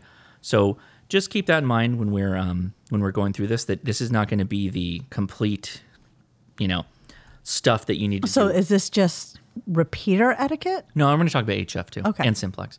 But okay, starting it off, this is universal, right? Listen, and listen more. Mm-hmm. Most of the etiquette that you will pick up, particularly in your unique repeater situations in your hometown or whatever, you will pick up that etiquette from just listening. Okay. There's no way that I could write a book or put slides together and hand you or any ham for all the repeaters everywhere. The best way to figure that out is just listen. Just listen to the people talking, do what they do. Repeater usage, particularly when you're on a new repeater or it's your first time, is very much a when in Rome situation. Look like you belong there, sound like you belong there. In some cases, if you sound real scared kind of sounding, then people pick up on that, right? So listen, and listen more, and you'll pick up a lot of that stuff. So liberal use of your call sign is fine. Starting out with your call sign so people know who you are, getting that right up in front. Sometimes, most of the time, I give it phonetically. A lot of times on repeaters, people just say KI6NAZ. Okay. They don't give you the full phonetics. So if you're talking to somebody for a while on a repeater and they're super fast, like they go KI6NAZ. A lot of people do that on repeaters. They just blast through the call sign. Okay. And it's your first time out there. You can ask them like, hey, I only got like half your call sign. Can I get your full call sign? Maybe Why do you want the phonetically?" whole call sign? Well, because then you can attach it to the name of the person you're talking to. Because sometimes on repeaters, there could be like 4 people, like Okay. in a net that's revolving around. And you want to know who you're talking to. So when everybody's saying, Cliff, hey, did you get that die pull up? And who's Cliff? What's his call sign? Where's Cliff located? That kind of stuff. Because a lot of people will be in their car, at least I'm usually in my car when I'm on VHF, UHF. But a lot of people are at home and they're in front of a computer and they QRZ. Where's the person, Okay. what city they live in, etc. There's a lot of repeaters around here get out way beyond cities, counties, right? They cover. Right. So knowing a little bit more is fine. And it's okay to ask that question. And aim when you're using your QSO, make sure you do try and hit that 10-minute mark. So you'll get into these conversations, particularly when you start finding good repeaters and you like everybody there, that sometimes you'll forget to drop the call sign. This is just etiquette. Drop it every 10 minutes about if you can. You can buy Okay. a clock that will set a 10-minute timer. Right. That'll Shack notify you. clocks. Shack clock, specifically designed for that. And then make sure when you wrap up the call, make sure you include your call sign. So those are just the big ones. Listen, and listen is the most important now. All right, so VHF and UHF, I broke those down to simplex and repeaters. For simplex, if the frequency is quiet, and look, you're talking like 146.520. I always say everybody should have that in their radio. They should practice the wilderness protocol when they're out. What is the wilderness protocol? The wilderness protocol is every 3 hours for 5 to 10 minutes, you turn your radio on the hour, and you can announce yourself saying, KI6NAZ, I'm monitoring for wilderness protocol traffic.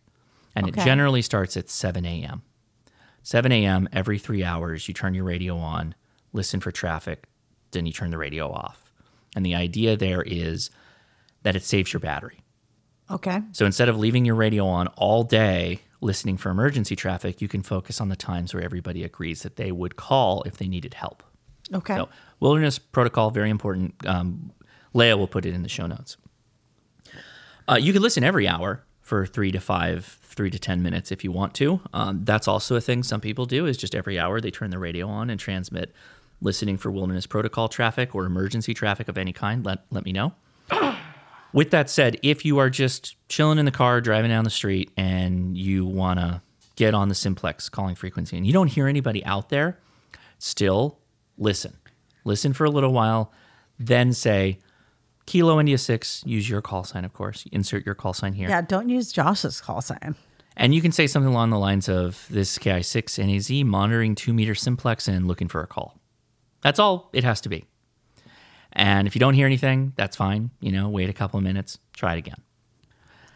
If there is a QSO going on, and this is on simplex, sometimes what will happen is you'll hear people talking. That doesn't mean you can't have a thought or join them.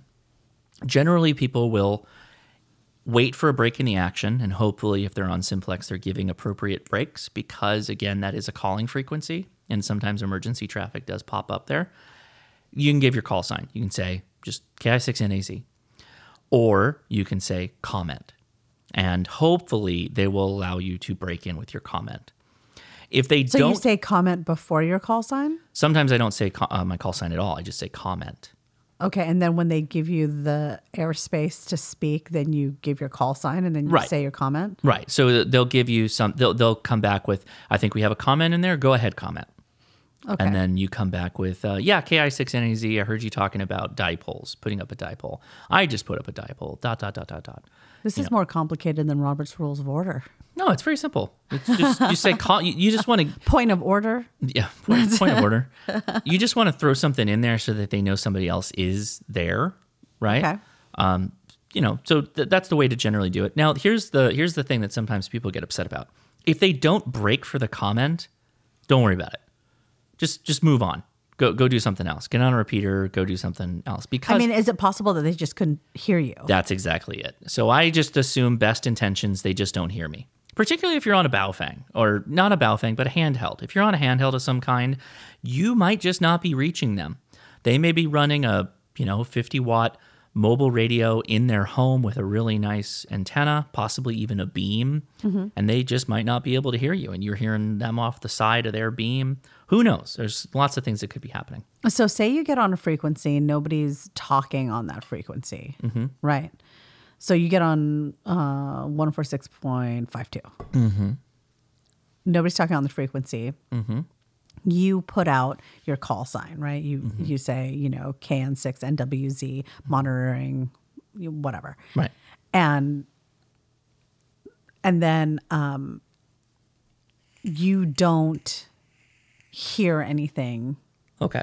How do you know that you're getting your signal out? I mean, you don't, hypothetically, And then how long do you wait? till you get bored. Yeah, before you change to another frequency. Well, here's the thing. You got to keep in mind the calling frequencies are all the calling frequencies. If you're not getting anybody back on 146.520 or 446.000 megahertz, then you can just go back to repeaters. Okay. It's not like there's really other simplex calling frequencies to call up. There are, but they're probably less traffic than the national calling frequencies. So it doesn't give you a lot of reason to go poking around. At the same time, if you have a radio that has a waterfall, you can just go to where the action is. Keep looking for the red. Right. Look for where the signals are. But some people don't have that luxury, right? So if you throw your call out there a couple of times and you say monitoring or looking for a QSO and you're not getting anybody back, it's very likely that if you're doing this on a handheld, you're not going to be that successful. Simplex really does shine if you put a good antenna behind it, and generally 50 watts. That's generally my recommendation. So if you don't get any callback, don't take it offensively. Just hop on a repeater. So speaking of repeaters, similar to simplex, the same rules apply. If there's nobody talking on it, you can say, hey, I'm monitoring the such and such repeater, KI6NAZ, I'm monitoring the repeater, looking for a call, looking for a radio check is what I like to say a lot, is just doing a radio check out here. How am I sounding? Okay. How's my audio? Sometimes people will not come back to just an open-ended, hey, I just want to chat. Okay. But if you say something concrete like, I just got this repeater programmed, or maybe you talk there a lot. So then they confirm that they can hear your radio, give you your signal report. You don't do a signal report on the repeater generally. Okay. So they tell you they can hear you, and then that's when you ask them about their colonoscopy? That's right. Okay. That's right. How's the gout? Right. Got it. Okay. Yeah, because if you give somebody concrete things, like you have a specific query, then you'll often get more replies on repeaters, I've found. Okay. So you say, I'm trying a new radio out. How do I sound? You don't say it's a Baofeng. You just say, hey, how do I sound on this radio? Right. You don't go on and go, I got an ICOM ID52. Can you hear me? No, you still do radio check. And then when they come back and say, hey, you sound good, what they'll inevitably ask, what radio and antenna are you using? That kind of thing. And then you can launch into it. I will mention that there are some repeaters. It's not all repeaters, but if you do come back and say, hey, I'm on a Baofeng, how do I sound? All of a sudden they'll be like, oh, actually, you don't sound that good. In fact, I got to go. Take it easy. That does happen. So sometimes the real polite F off. Yeah. So sometimes I just say, just don't mention you're on a Baofeng. Just say, oh, I'm on a Yaesu FT60. How do I sound? Because everybody loves the FT60. It's like You're going to lie about what radio you're on? Yeah. No. Okay. Don't be dishonest on the air. How rude. For the people that are worried about that happening, like if they hear the people do that on the repeater, just don't tell them you're on a Baofeng. Tell them you're on some other radio. No, why? Yeah. Why would you lie to your ham friends like that? What if they're not your friends? You just want a signal report. Again, not a signal report. You want an audio. You want to know how your audio You're sounds. all a part of the fraternity of what's ham in Greek letters? It's like I don't know. something That's your world. alpha mu. What is the H in the Greek alphabet? I do not know. What's crazy is I Ada. It's Ada. Don't be a hater. It's Ada. So it's Ada Alpha Mu. Okay. I'm going to make a shirt with that. There you go. You guys are getting some Greek letters. Now, with repeaters too, going back to your comment earlier on how do you know if you're getting out? Well, the repeater has something that will help you in that regard. It's called the Roger beep, or it's the static-y noise. When it keys up, it goes right? That's actually there on purpose. So when you transmit and you stop transmitting, you get an audible tone back from the repeater. That tells you you're hitting it.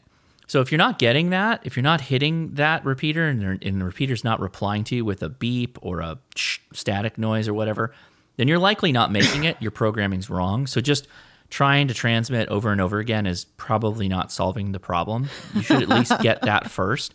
So good etiquette is making sure your equipment is squared away, particularly your programming. And don't abuse it. You hit the repeater. Congratulations. There's your free kerchunk. Don't then sit there for the next 15 minutes kerchunking the repeater. I think you told me when I was when I was first using the handheld, I was like hitting the PTT to hear the sound back, and you're like, that's kerchunking. You're good. Now drop your call sign and say, I think I'm making it. Okay. Did I make it? We'll be monitoring from here on out. Thanks so much. Did I make it? Now, so nets. Let's talk about nets. Simplex nets exist. Okay, I don't think they do it anymore, but a couple of the guys locally were doing simplex nets. They're a thing. Repeater nets happen all the time, and they happen on digital voice modes, and they happen on repeaters all over the place. Repeater nets can vary in what their etiquette is. So again, listen to the nets, understand what the protocol is for joining the net and then providing traffic, commentary, and then signing off the nets, because they are very different. Case in point, the Ham Radio Crash Course net that runs every Thursday evening, they will take calls for check-ins.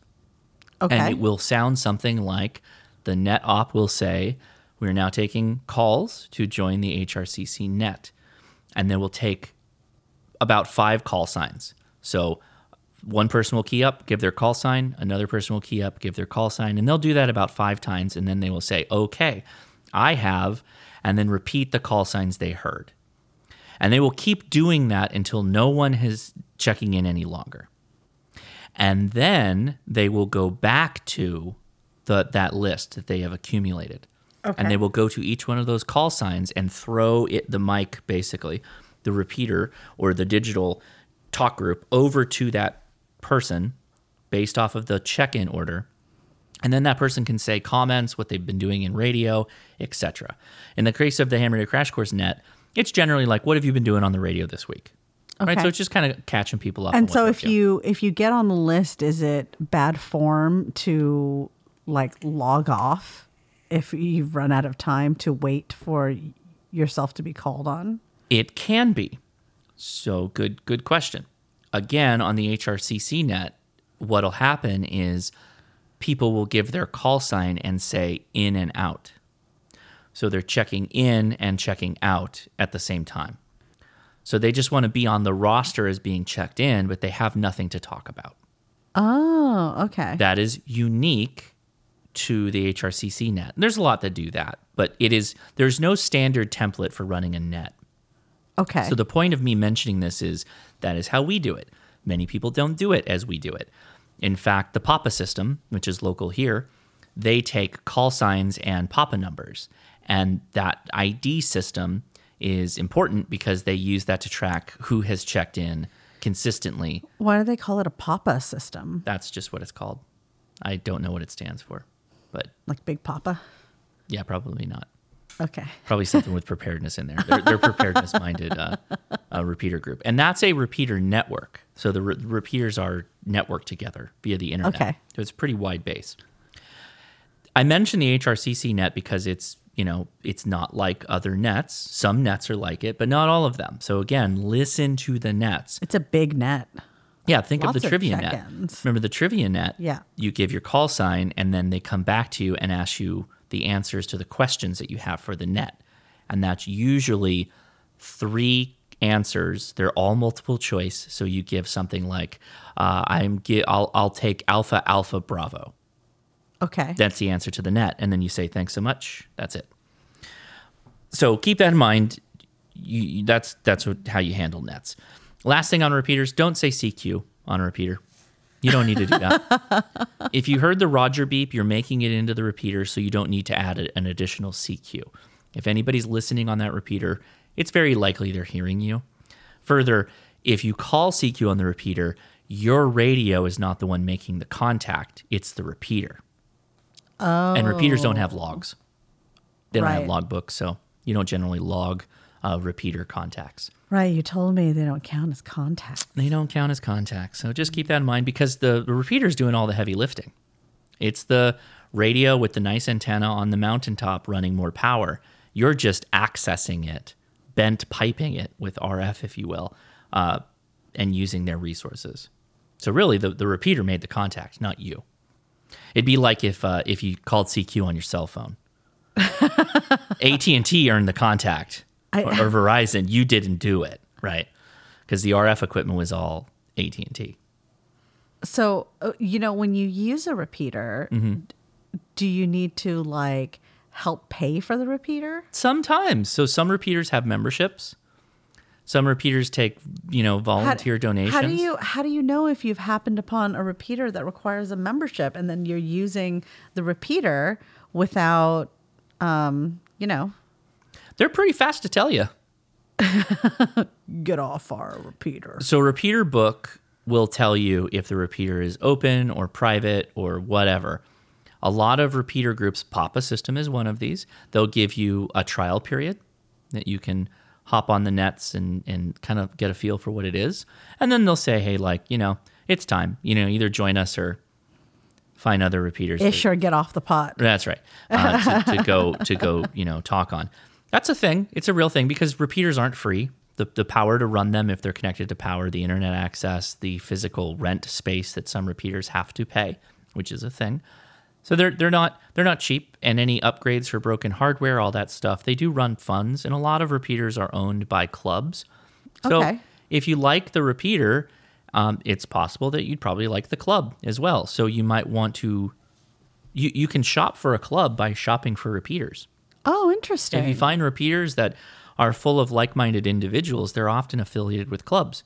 So consider joining their meetings and checking them out. And you probably already met some of the folks on the repeater, so it's not going to be a big surprise when you see those people and talk to them in person. So that's the nice thing to do. The respectful if it's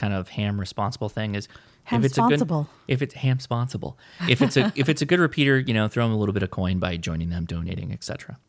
So on HF, similar things. You want to make sure you're giving adequate time to listen and make sure you're not butting in on a conversation already going on. HF can be more difficult, though. The bands rapidly change, like the band conditions. Okay. So if you are on 14.250, okay, and you think it's totally quiet, right? You're just listening, you don't hear anybody, and you start calling CQ. Let's say you were there for 5 minutes. You don't hear anything. It's the very polite thing to do, particularly on HF, is you hop on the frequency and you say, KI6NAZ, is this frequency in use? Is this frequency in use? And then you wait. Instead of calling CQ when you're on HF, you don't ask if the frequency is in correct. use. You always ask first before calling CQ. And I generally do it twice. Because what'll happen, and what generally is a thing, particularly with the changing band conditions, signals, there could be a quieter signal that's down in the noise. So if you think of how radios work, right? It's one person talks and the other person talks back and forth, right? Mm-hmm. It's entirely likely that you tune up on a frequency, you think it's quiet.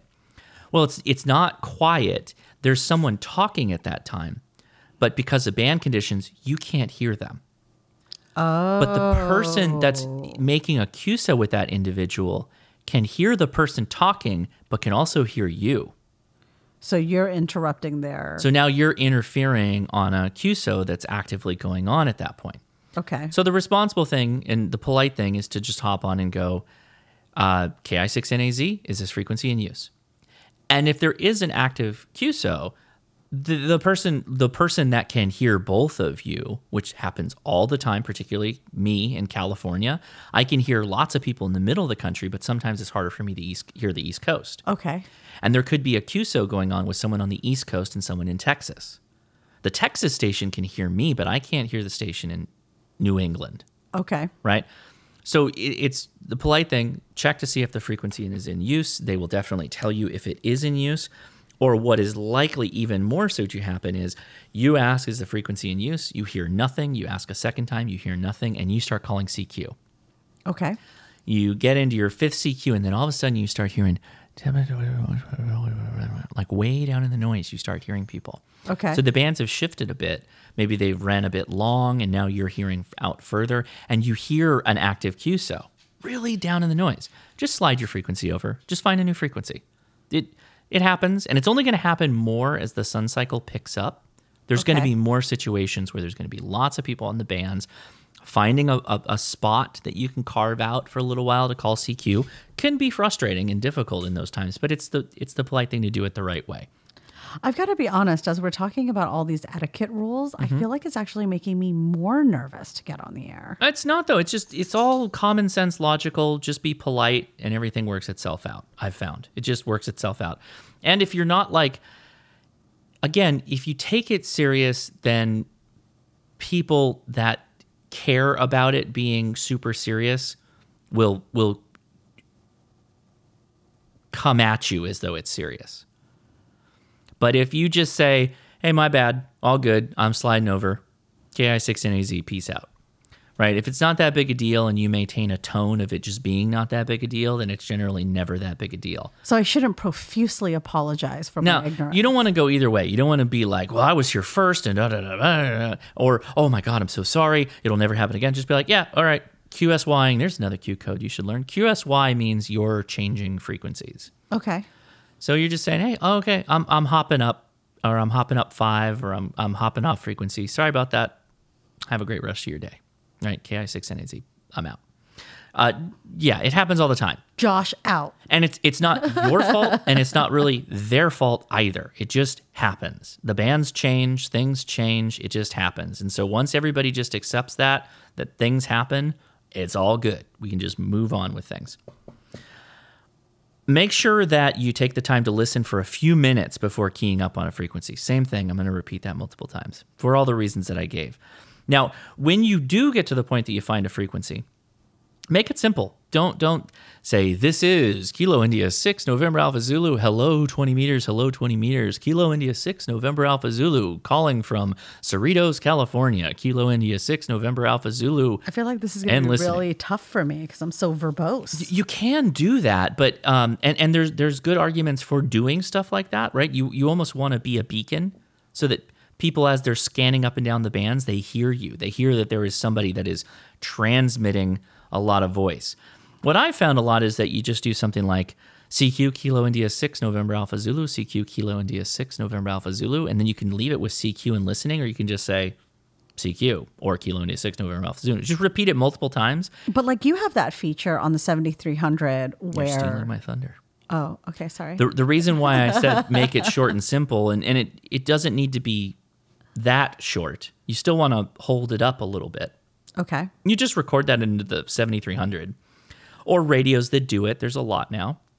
You just record that CQ call, and I have one for standard CQ call, and I have one that says CQ POTA, Kilo India 6 November Alpha Zulu, CQ POTA. Okay. And I just hold down the button on the audio and I just let it play every 5 seconds or every 8 seconds. So why do you want to say CQ POTA though? Is it because it gets a better response, or so that it like sets the expectation that it's not going to be a rag chew? Correct. Yeah, you're getting it. Yeah. So when people say CQ contest, you assume that they're on a contest. They're not just wanting to have a chit chat, have rag chew, right? They've got a goal. CQ soda, CQ POTA, CQ anything, right? If there's a focus, you start to set the mindset for what that QSO is going to look like. Okay. Right? When you call CQ, you start that whole process in how you call CQ, right? So there's the etiquette right there, is you're setting assumptions by how you call the CQ, right? Does that make sense? Yes. So when you reply to a CQ, just give your call sign. Is that why there are more rag chews at night? Because there's kind of this assumption that you're not doing a soda or a POTA. Maybe. If you're activating at night, like you're really there to just for company. Maybe. Sure.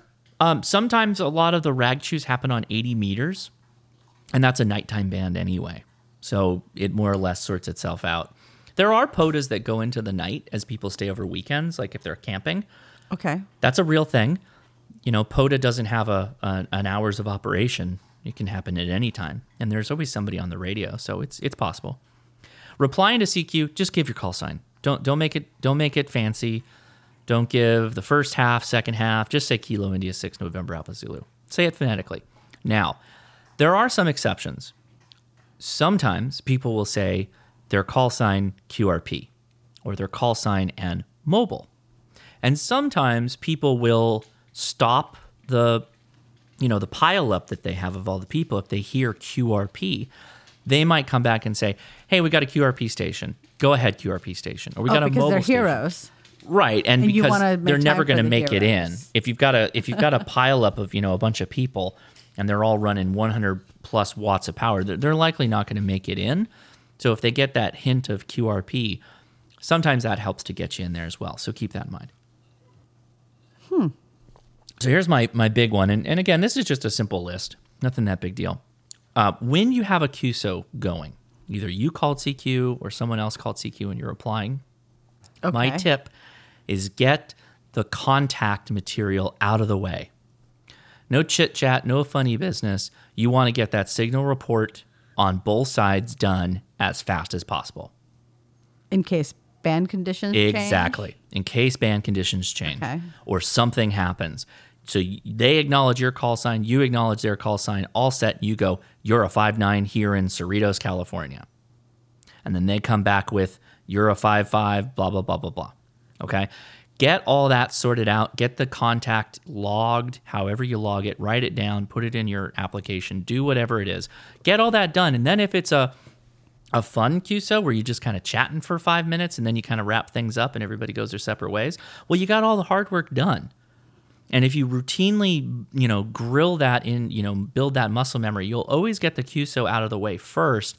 And then if it's just a chit chat, you go have the chit chat. If it's no, this is a POTA, we're done here, 73, then 73, you're out.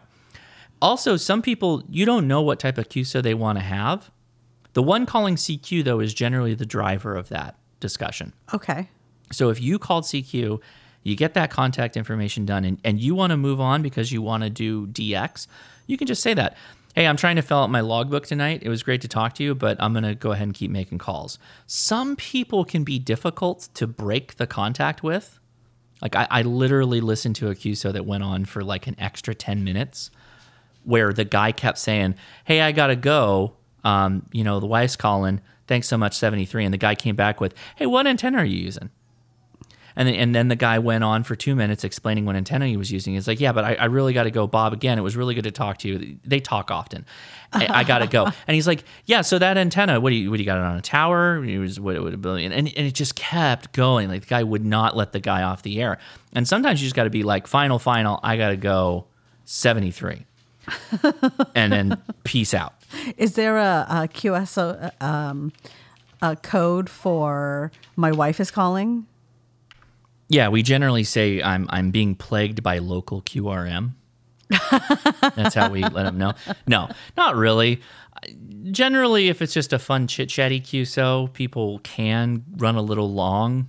People will start to like throw lots of fillers in there. Like, yeah, so the weather's good here, Bob. How's it with you? And they start using that like AM broadcaster voice, start to draw everything out. Okay. It happens, right? But if it's your QSO, right, you were the one that called CQ, you can just be like, hey, trying to get some DX in here before the gray line hits. So I'm going to bid you a fun 73s. Great to talk to you, and I'll catch you down the gray band. line? What's the gray line? The gray line is the day-night cycle. Literally the boundary of where light turns to dark, or the other way around. Literally learning a new language. Yeah, a little bit. So those are just some of my tips, and you can feel free to use those. Although obviously, if it's midday, you can't say like, "I'm trying to get some more contacts for the gray line." It's like, well, that's 5 hours from where. Yeah, I've got a busy day planned. Please vacate my frequency. 73. Just. And so you wouldn't recommend that while somebody's in the middle of asking you a question that you go 73. Well, no, because they can't hear you. NWZ out. They can't hear you, right? If they're transmitting, right, but like, so they've asked you a question, what antenna are you using? And you just go, KN6 WZ 73. Like, Shaq's on fire. Bye-bye. But you want to keep using that frequency. That'd be rude, right? I have actually heard that before, where the guy had a similar or a kind of popular station, and the dude just wouldn't let him move on, and he just started calling CQ again, and other people start trying to make contacts with him, and the other dude, you could hear the dude yammering in the background still, because I'm listening to everything, right? I'm receiving everyone. Right. And so that dude's like having a one-sided conversation with himself while contacts are going on. It happens. Because again, band fading, noise, conditions, maybe he just doesn't realize he's not getting out, so it happens. It's a thing, so again, the best thing you can do is don't take offense. Bands change. People can't hear you in some cases. I take no offense if I get a contact that wraps up early. If the call starts to fade, if they're a solid 5.9 and then all of a sudden they're like a 5.7 and now they're a 5.6 and now they're a 5.5, you might want to consider telling them, saying, hey, you're starting to fade on me. I think we're experiencing a band shift.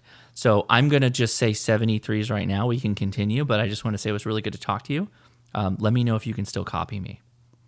All right. Yeah. And then you can keep it going up until the point where it's totally faded out. But then at that point, you've also at least given the, salutations for the contact. Right. And if it does fall out, then no one's going to have any hard feelings because you took the time to say, acknowledge the changing conditions. These are all things you'll figure out the more you use your radio. You'll get it. It'll all make sense. But don't take it too seriously. And if you screw up, we all screw up. We all screw up constantly. It happens. It's not that big a deal. Keep that in mind. So, yeah, those are my big comments on that one. 73 and KN6 NWZ out. Well, that brings us to the end of the show, the last show for 2021. Everybody, I hope you enjoy the new year. If you're listening to this on Friday, New Year's Eve for 2021, there is a whole lot of live streams planned. Kyle AA0Z is doing Trivia Night.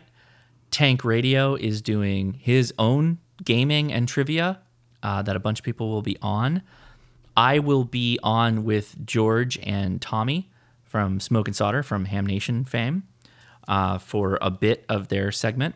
And then Jason will be doing a live stream as well. A lot of these folks are Central Standard Time, so the time zones will vary depending on where you're at. The streams will obviously be hitting midnight before I'll be hitting midnight. So don't know what all there is in store for tomorrow, but it's just going to be a ton of people live streaming. So make sure you at least check out Kyle, AA0Z, and Tank Radio, Jason, and the Ham Radio University guys, or Smoke and Solder guys, George and Tommy. Excellent. Yeah. Well, no matter how difficult 2021 was, I feel like the HRCC community that we've gotten to read emails from and had conversations with in the Discord and on the Facebook, you all were definitely a major bright spot in our year. You were our sunspots. Aww. You are our own personal sunspots. And as Tamitha Skov would say, wham! Okay. That was amazing. So, all right, everybody. Thank you all for listening to the podcast. We have a lot of fun making it, and the fact you listen and send us feedback means a lot to us. 73.